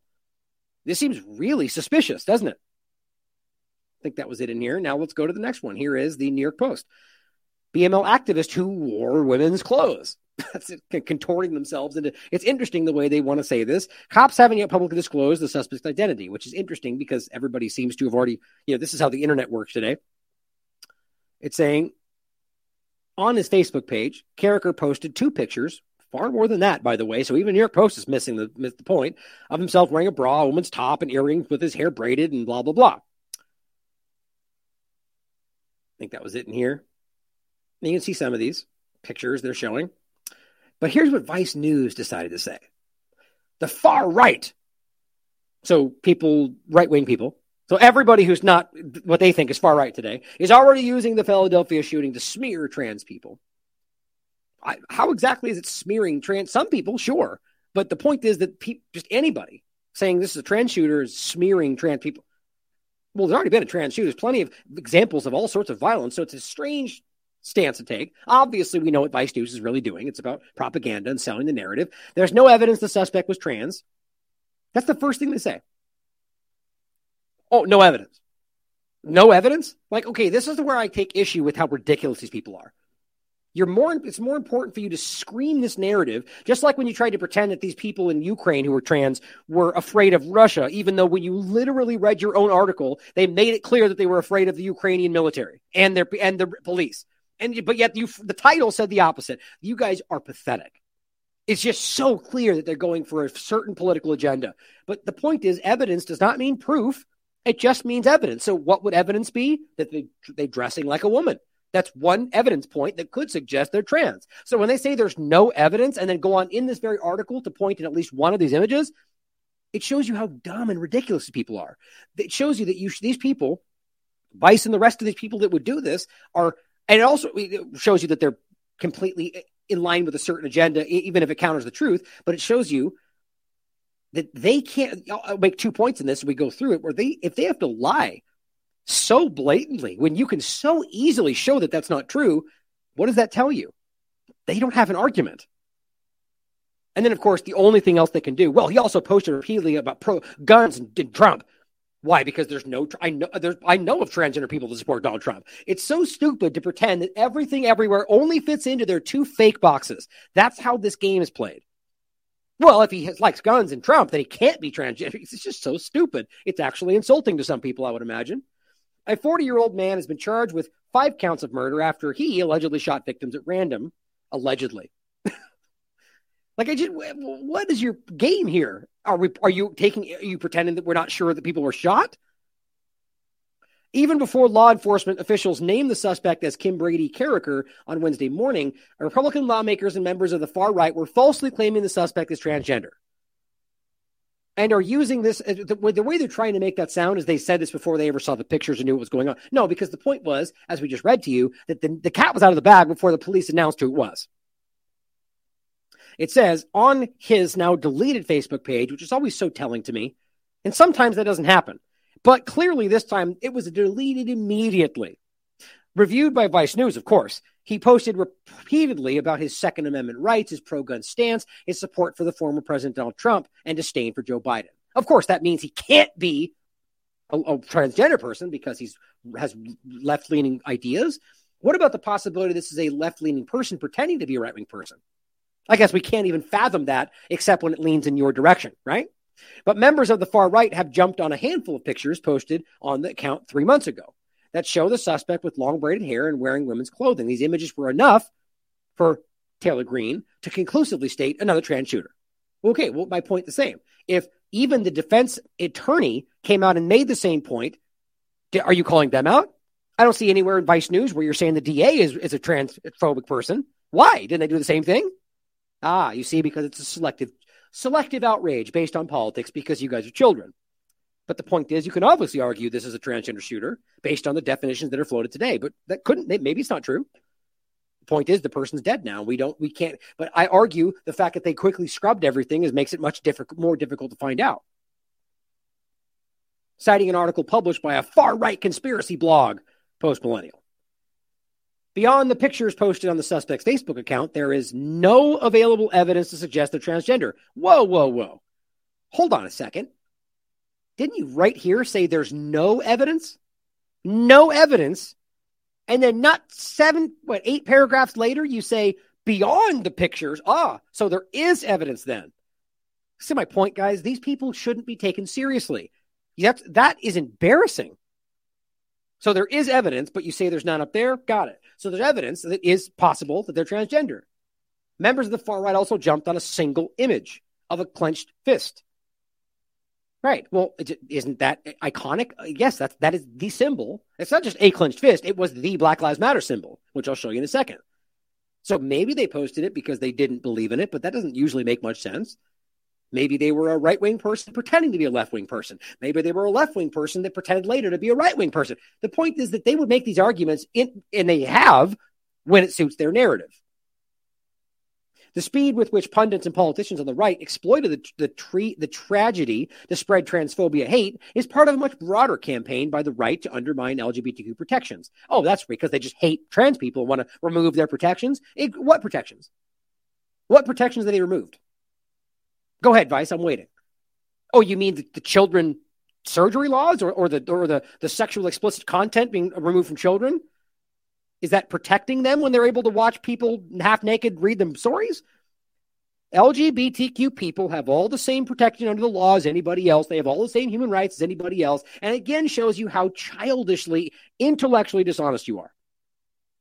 Now you go high five Mehdi Hassan. You guys will make great friends. The point is that this is exactly what the other side does every stupid day we talk about two-party politics. What do? Well, they exploit black people against the Republicans. They exploit all sorts of minorities or other groups against the right-wing side. Isn't that what they do? Exploited the different tragedies when they point out a Muslim shooter and say, bow, or point out a white supremacist shooter that they call because he's white and we don't know, and say, that's a right-wing thing. Okay, so how is that not exploiting the tragedy to spread hate for right-wing people? Right? I mean, quite literally the exact same thing. But of course, the point is, if you force them to say it, that right-wing people are dangerous. So it's okay to point out that they're bad. We think that transgender people are all good no matter what, even the ones we don't want to look at, even the ones committing all kinds of predator acts. But I'm not saying that's even the majority. I'm saying it does exist in it, though, like any other category. But because they don't want to see it as a potential problem, even if the person shoots people, they just pretend it's exploiting it to make it what they want. And yes, that is also happening in some cases. But this is just sad, isn't it? Endangering the lives of people of the community. How? How are you endangering lives? Undermining protections. That the point is they're undermining their protections of law, which then endangers their lives. That's based on laws restricting children in their engagement with sexual content and surgeries on children. That's what they're turning into, endangering lives.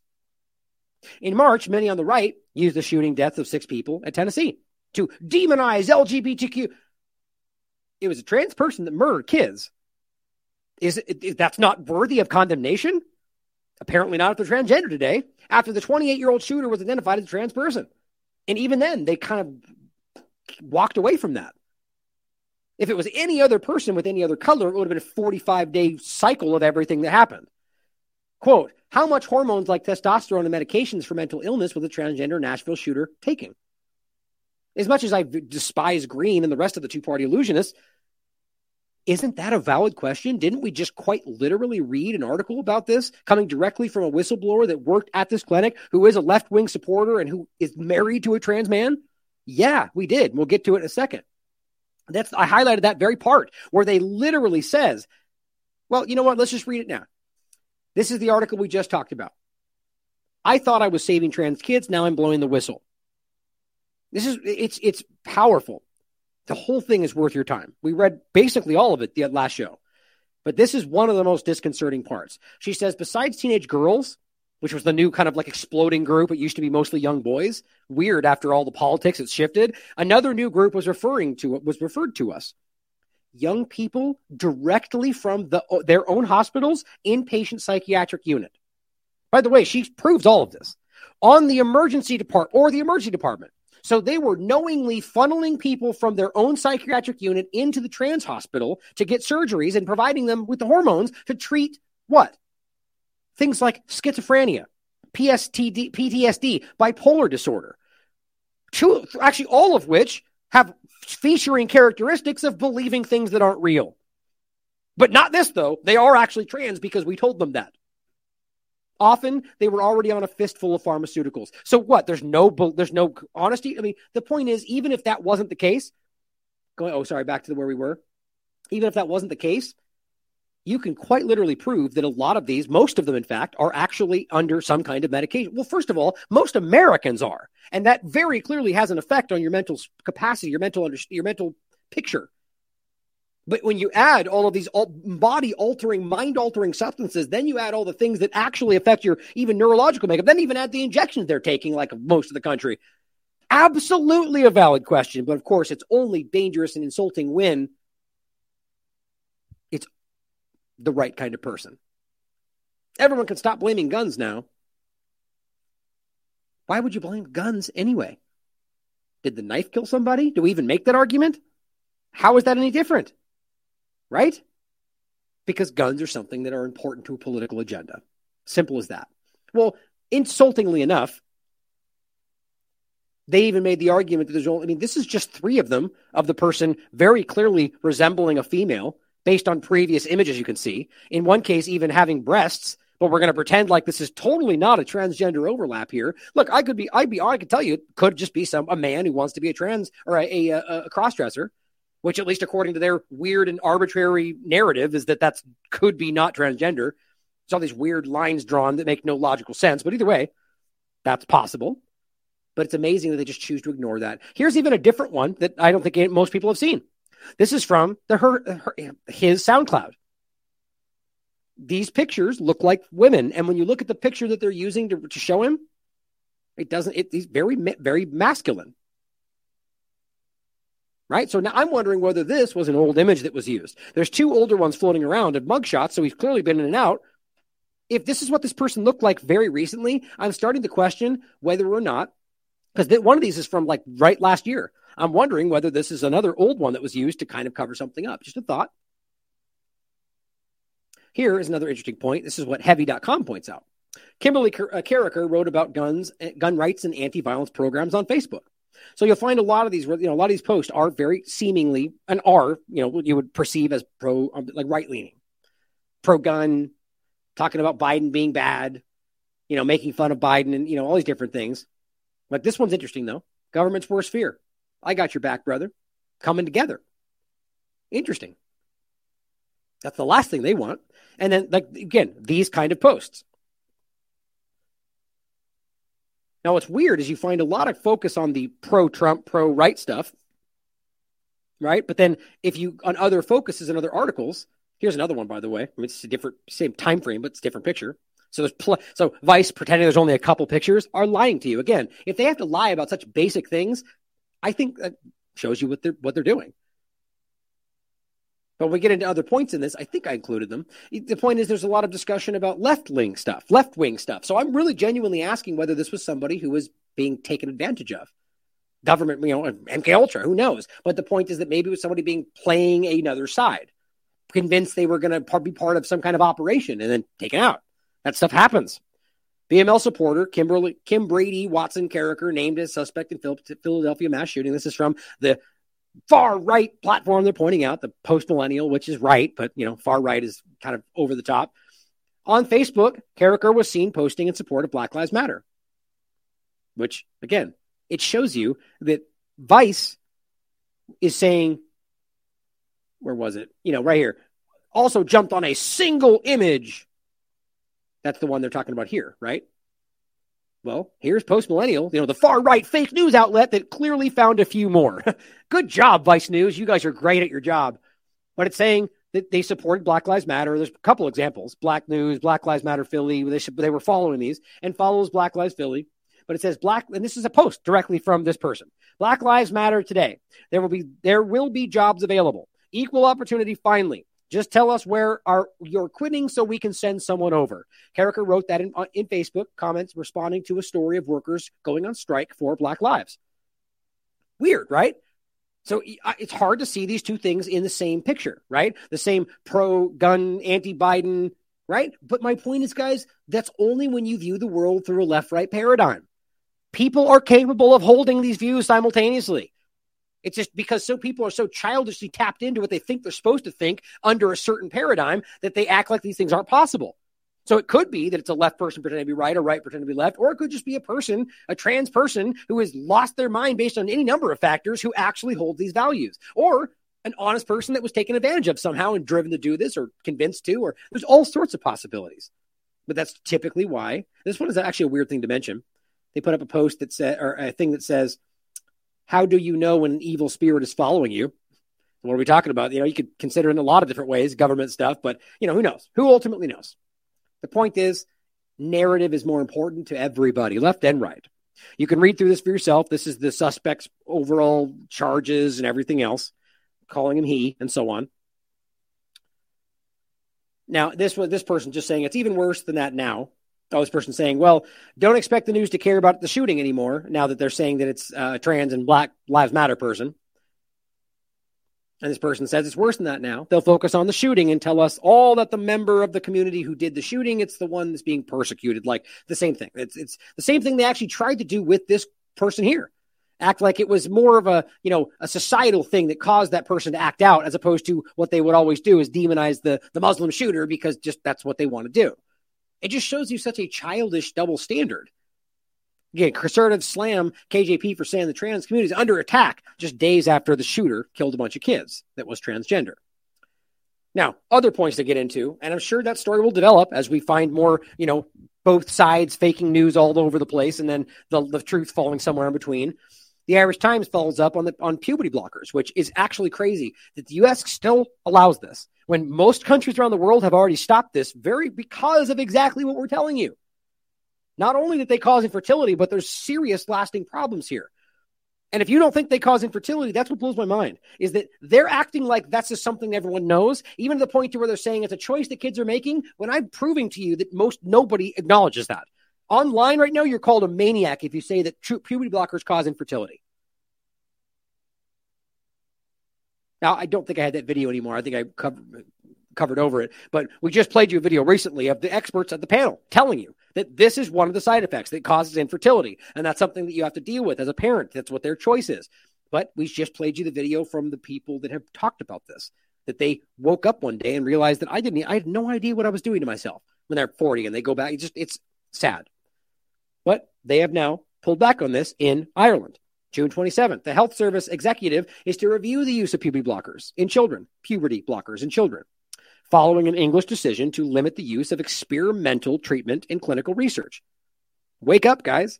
Just like the injection was experimental and you didn't want to consider that, you are being tested. There is no long-term studies here. The NHS in England recently announced it was developing proposals that would see puberty blockers not being made routinely available outside of research. How do we not see? That means that they allowed it thus far? Why? How is that possible when they are now going, whoa, we didn't have anything to back it up. Maybe we should test that. Yeah, you don't say. A study into the impact of the treatment on children with early onset, what they call gender dysphoria, is expected to begin next year. Yeah, don't you think we maybe should have tested all this before we just opened those floodgates? But politics, children currently on the treatment will not be affected. So how is that even possible? So we've acknowledged that we have no idea if it's safe and we got to do some testing, but we're going to go ahead and keep you on what you're doing because. What because? Because of their personal thoughts? Isn't safety what's supposed to matter? It's mind-blowing. The NHS's Tavistock Clinic, of course, played a role until recently in the delivery of the Irish Gender Dysphoria Service. Asked about the NHS's change of policy, the HSE said it was reviewing the latest update and would establish a group this year to develop an updated model of care for the treatment of gender dysphoria.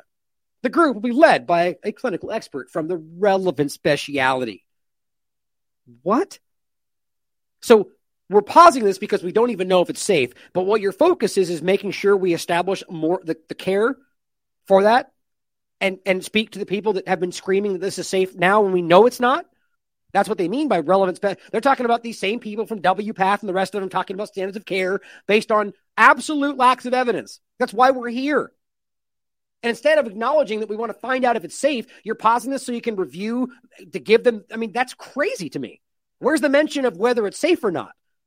We're just going to make sure we update the model of care.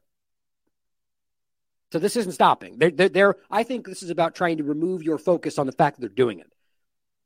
The HSE's goal is to develop a person-centered model of care and invest in the integrated service that meets the needs of transgender people. Right. Not safety, not is this safe. We're just going to make sure we meet the needs they're saying that they need. Isn't that what's already happening? Blockers used to pause puberty. So you see my point? They're not listening. I don't think they care. It's not pausing puberty. You are making people infertile according to their own experts. But one recent report into English gender services said there were gaps in evidence. No, there is no evidence. None. While others describe the quality of evidence to support their use very low. That's an understatement. Well, guess what, guys? The U.S. government is still not only allowing it, but actually kind of forcing this on people right now in so many different ways, or at the very least, allowing people to force this on other people. Now, let me see where we're at. Oh, we're past 3 hours. Okay.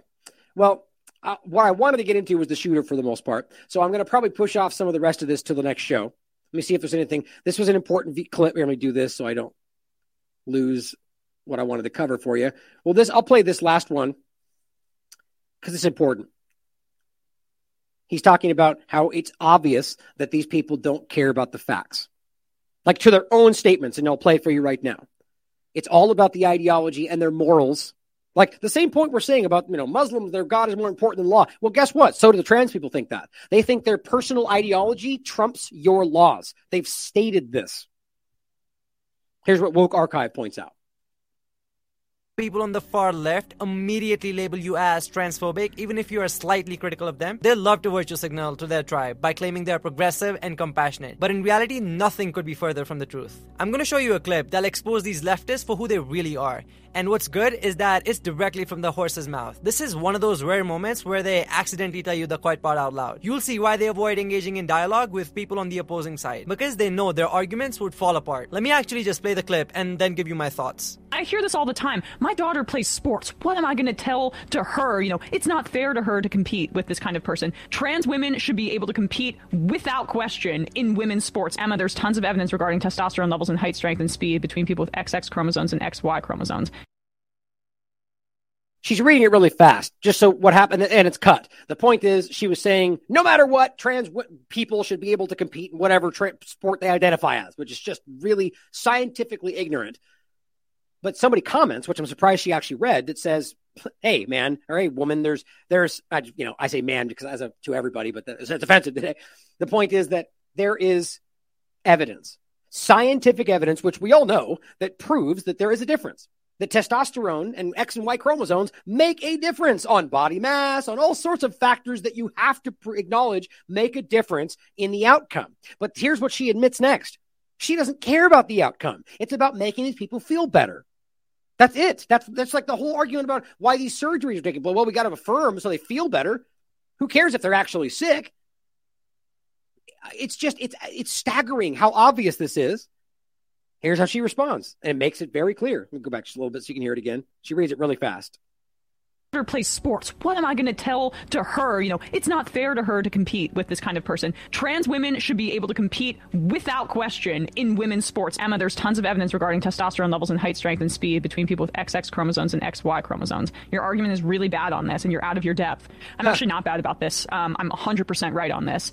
I don't give a shit about the scientific explanations. People, if they identify as a woman, get to compete in sports. If that's not fair in the short term for a variety of little competitions, I don't give a shit.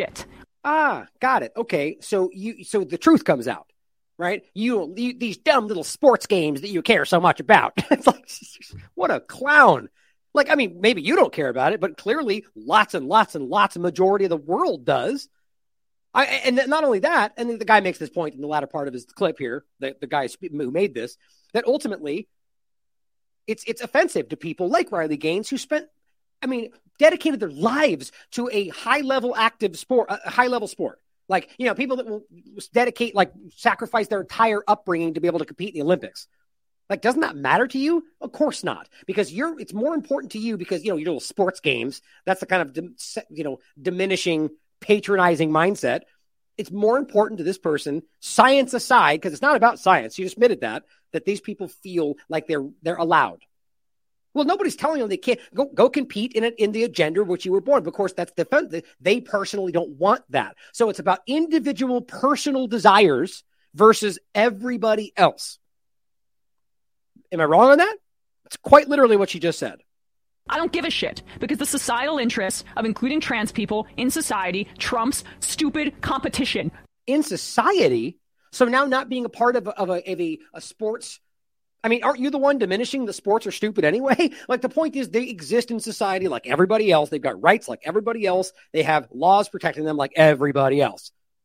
So somehow by not forcing other people to compete with somebody who is not supposed to be competing with them based on statistics and based on facts. Like bodybuilders, runners, bikers, and it's the very same outcome pretty much every time we see it. That the person who was finishing 45th suddenly wins against all the women. And it's over and over and over. The idea that she says this, and the last part was...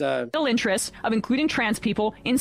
in society. So the point is that they are forcing them into this when it's clearly a harmful thing for the people competing who have gone through this the right way, because you don't think that they're included in society if you don't force them into a sport that they shouldn't be involved in. Like, that doesn't even logically make sense.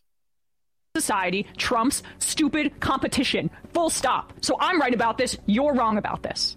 Now it's my ball. I'm going home. That's what it feels like. You're wrong because I'm right. These are thought leaders. That is scary. Where's her compassion for women who have poured their blood and sweat into becoming the best they can be in their sport? Where's her compassion for people like Riley Gaines? She sacrificed everything, her social life, her school life, and even missed her prom, all to compete at the highest level of the sport, only for a biological male to claim he was female and compete against her in the female division of the sport and steal her trophy. Now, where's her compassion for any of that? What's ironic about this whole thing is that they'll cast the critics of gender ideology as Bible-thumping rednecks. Meanwhile, they're the ones who are ideologically fanatical in their evangelism of kids transitioning. They take it to such extremes that they support sterilizing and mutilating children to profess their devotion to this ideological mind virus. This ideology exhibits all the hallmarks of a cult. This is exactly what happens when you choose to insulate yourself from any and all counterpoints and live in an echo chamber where everyone thinks the same. I want to end this by inviting the lady from the clip to a debate and give her all the proceedings from the event. But I know she won't take me up on it because these leftists don't believe in a marketplace of ideas.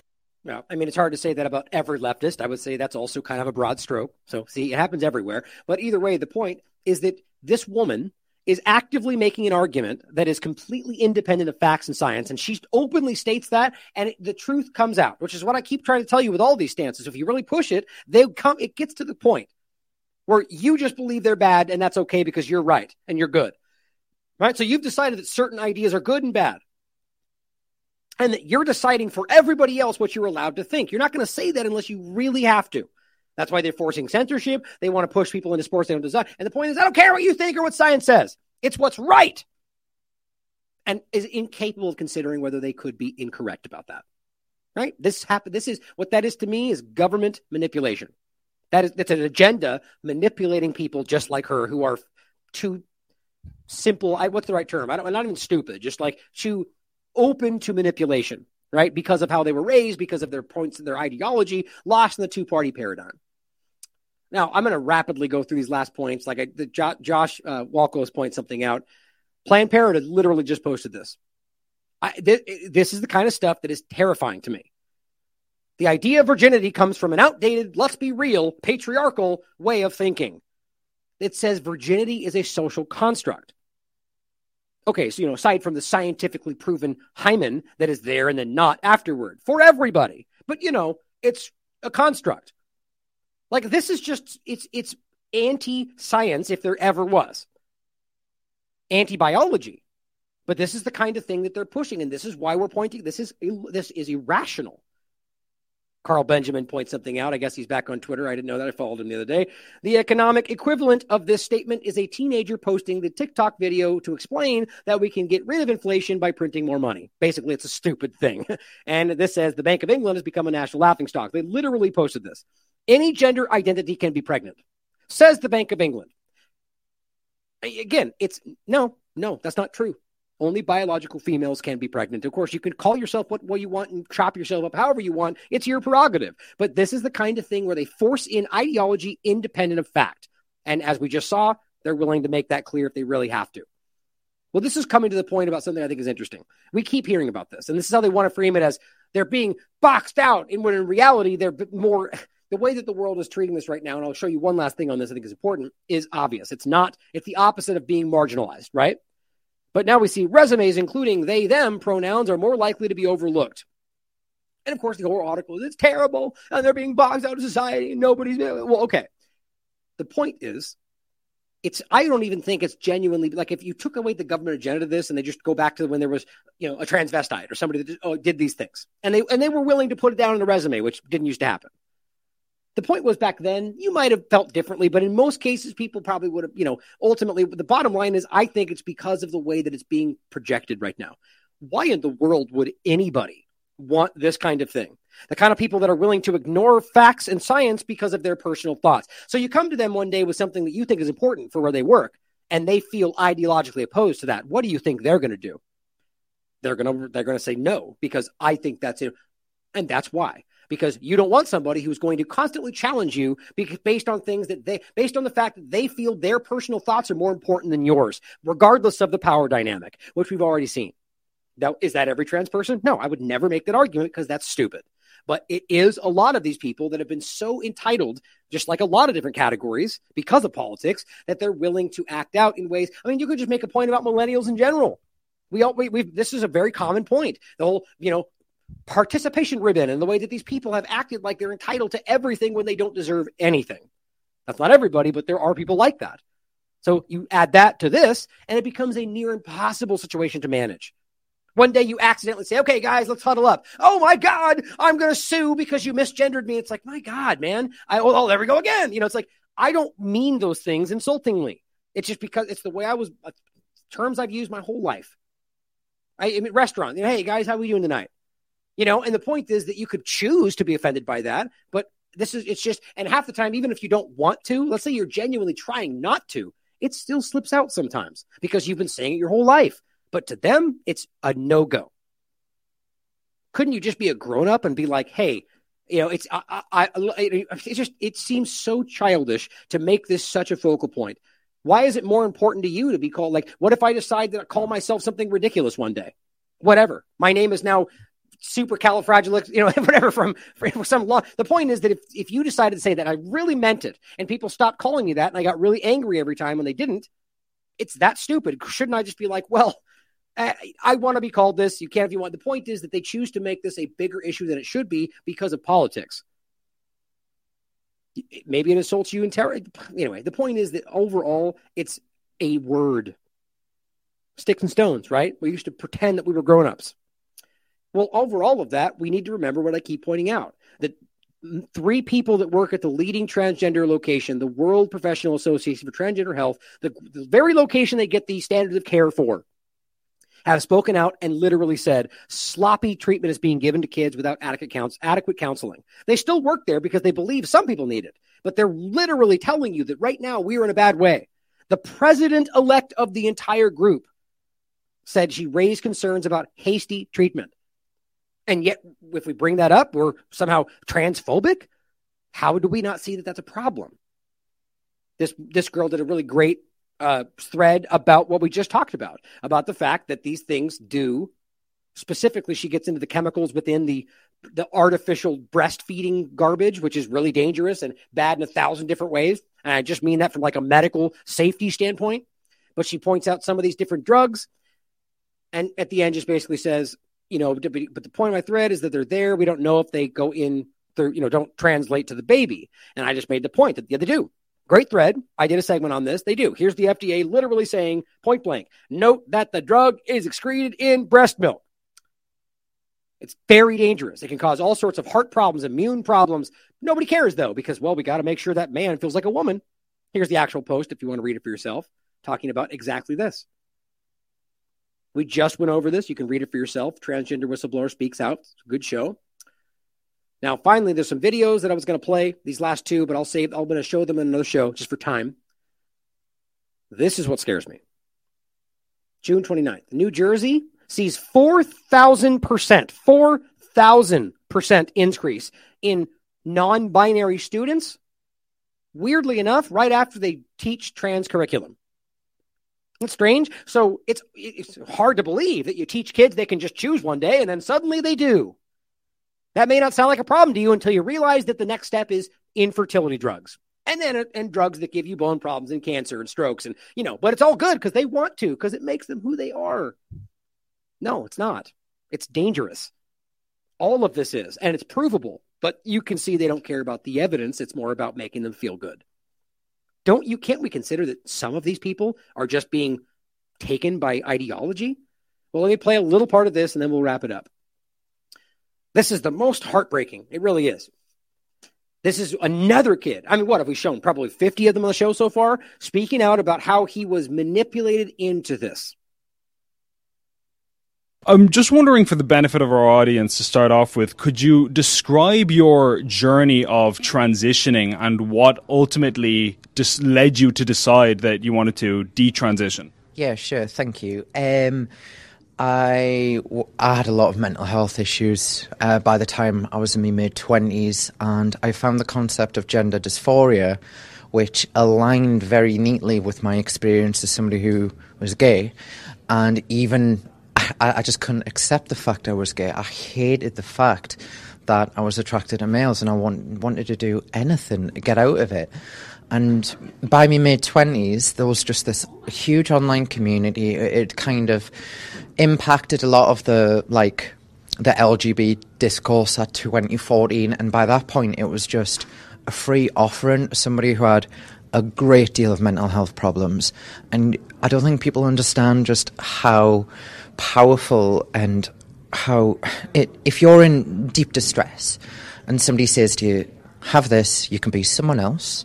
You can be a wonderful person who's celebrated, and not only that, but adored, and you do get that. And you come into this community, everyone tells you all these things that somebody with no self-esteem hasn't heard before in a lot of years, and all of a sudden you're only getting positive feedback all the time, no matter what it is, positive. It doesn't matter what pictures you were sharing, it didn't matter how, if you didn't look like a woman at all, they would still tell you how beautiful you were. And one quick point, and I'm not even going to stop it anymore. I want to think about the overlap with the way the FBI entraps people. That's what they do with young, vulnerable, a lot of times handicapped or mentally, autistic or mentally challenged people. They give them what they've never got before. Positive reinforcement, friendship, love even. It's all fake. Right, but these people, as we just showed you, being funneled in from psychiatric units, are going, "Oh, you're schizophrenic. Well, you're probably just trans. Take this medicine that'll hurt you very seriously." The point is that these people, in some cases, maybe a lot more than we think, are mentally disturbed, maybe just really, really sad, and then suddenly, at least they give them the potential, the sunny future. Look at this. Here's the answer you've always been looking for. You do this, everything will go away. What does that sound like if not a cult? Yeah, it's not just that online community. You go into like the gender clinic, which is what I did.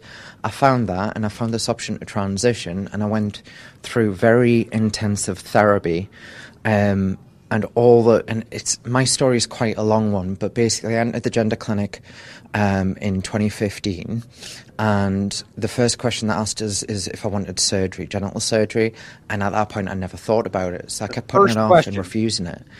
But I was also getting a lot of therapy with them too. And over time with that, the community and this underlying belief, which was, I'm not gay, I'm a heterosexual woman. I'm just in the wrong body and I've got a medical condition. And I thoroughly believed that. I thoroughly believed the reason that I was attracted to males and the reason that I had such a terrible time like growing up with my mental health was because I was quite literally had a physiological condition in my brain where this was the only option, and obviously that got pursued. Me hesitation around surgery wasn't really properly addressed, but also I wasn't a very well person at that time, and I said in the conference earlier about this underestimation of how powerful these hormones are, and I was on an anti-androgen called goserelin, and I was also on the estradiol too, and those together just feel like a really bad concoction.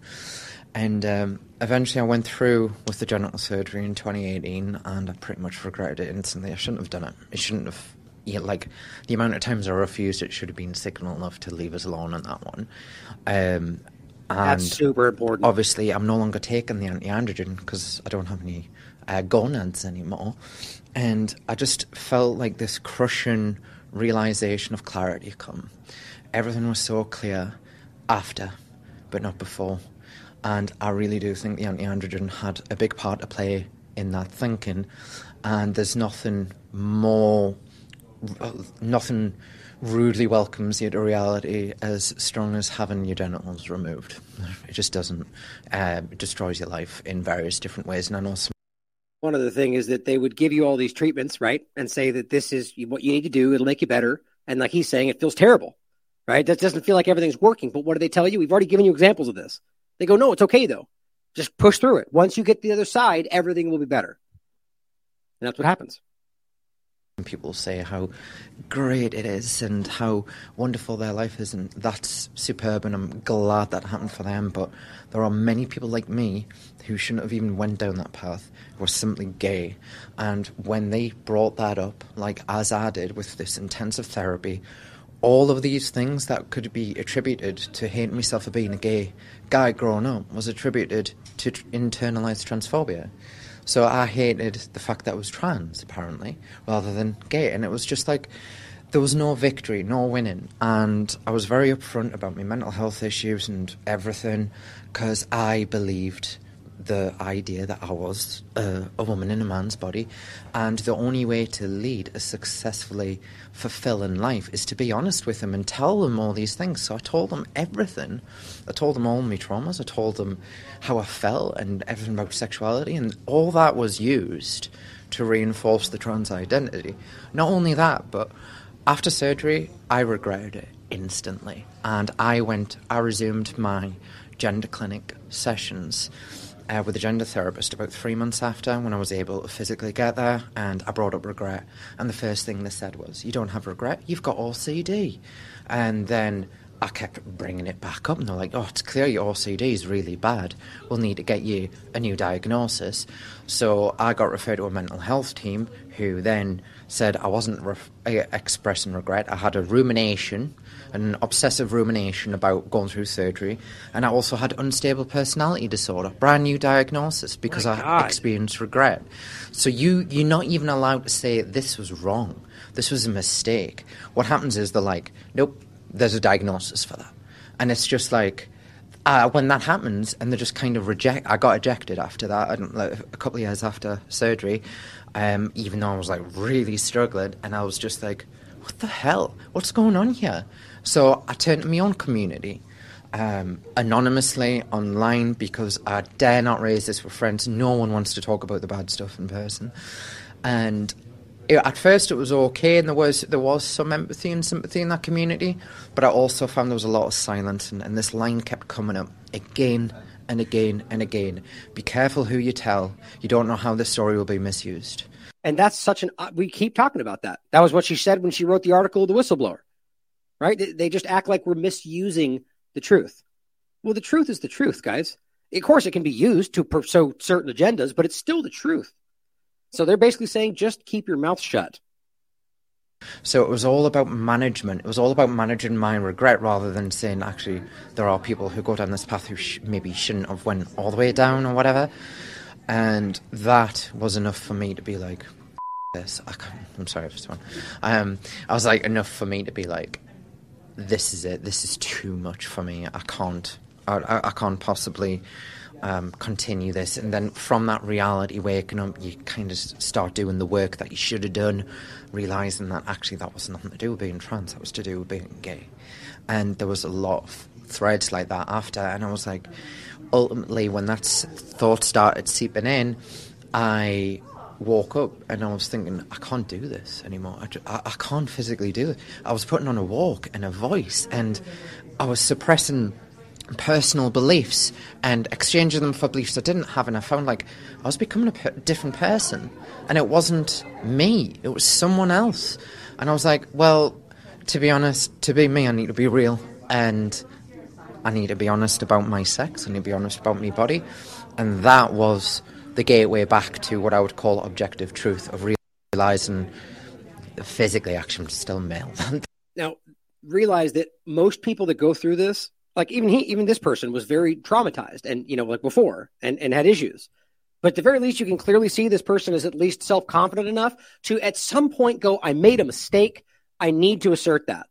The problem is that most of the people that are struggling and vulnerable to go through this were barely able to, like, there's a lot of people that were, suicidal for other reasons or that are problem. And the point is they go through this and then they end up taking their life, or they force this in because they just don't know what else to do. Think about how sad that is. That never changed, and I was never changing into a woman. I was just turning into a castrated, neutered male. And that's essentially what happened to me. So something you said there, which I found really interesting, was about your refusal to accept truths about your sexuality early on. And as an outsider looking in, I hope you don't take any offense to this, but it seems like a big part of the transgender movement seems to be acceptance, and we need to be accepted for this. But it seems like at the most fundamental level, the whole concept of transgenderism is not accepting yourself. It's about rejecting things, your own biology, your own body. And so it seems like there's almost a contradiction there. I don't know if you would agree with that. I absolutely agree with it. I think it's transitioning has a very similar pipeline to people who are born-again Christians. Like, all their previous sins are now forgotten. It's a different life. It doesn't matter what you did. It doesn't matter who you are. You're trans now. And that's all that matters. Which is why there is a real problem within the trans community of them calling out really bad behaviour. They're not very good at it because no trans can do no harm. Ultimately, there's always, even if it comes down to the act of a trans person taking their own life, that's not them who did it. It was the homicide of the political narrative that killed that trans person, not them. So there's a lot of stuff about responsibility. And as you said before, it is all about non-acceptance, because you're not accepting you're becoming someone else. And if you dared raise that subject to that individual who said, I am my true self, and it was like, who were you before then? From birth? Were you born untrue? Is that what you're saying? It took all those years to be true? Final word, would you have any advice to somebody who's watching this who's maybe struggling with their gender identity the way you were when you were younger?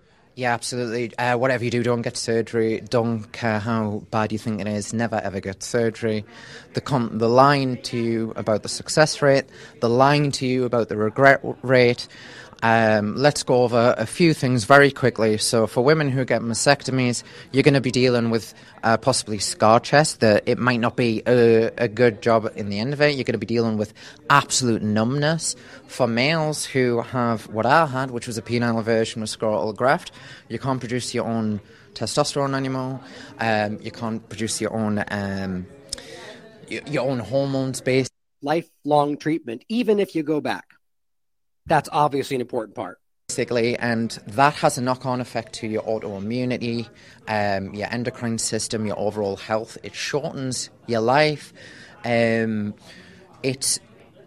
Hormones are one thing, but surgery is a whole different bag. Don't do it. I'm going to be the person who's going to tell you not to do it. I'm not going to say go off and make your own decision. I'm going to tell you now, do not have surgery. Do not do it. Man. It's just so hard to see how obvious this is. I'll go into this one next. I'll show this in the next show. But remember, 4,000% increase in the students after they start teaching trans curriculum. The argument they'll make is they were always trans. They finally just got the courage to speak out. Are you telling me these people weren't aware that this was a movement until you started teaching them in school? Obviously they did. Some of them at the very least are not, if not all of them. I'm very concerned about this. Now, I ended up playing that whole thing, obviously, just because I figured, hey, 3.5, we'll end at 3.5. So we'll leave it here, guys. Now, as much as I keep saying that, just so you know, this was supposed to probably be a lot longer than this. I am doing my best to kind of condense how I do this, but some of these days I have a lot of content I want to include. But as you know, as I've been saying, and I am going, you will see a difference as we go forward. I'm trying to maximize and selectively choose certain areas to talk about. Today, I just thought it was important to talk about all these topics, all 4 of them, which I knew was going to be long. But thank you for tuning in. I hopefully you stayed tuned because this stuff is important. And I really do think this is interconnected across the board. There's something much bigger happening than I think a lot of people realize. So thank you for being objective and continuing to question all of this because there's so many people out there trying to mislead you. I love you all. As always, question everything. Come to your own conclusions. Stay vigilant.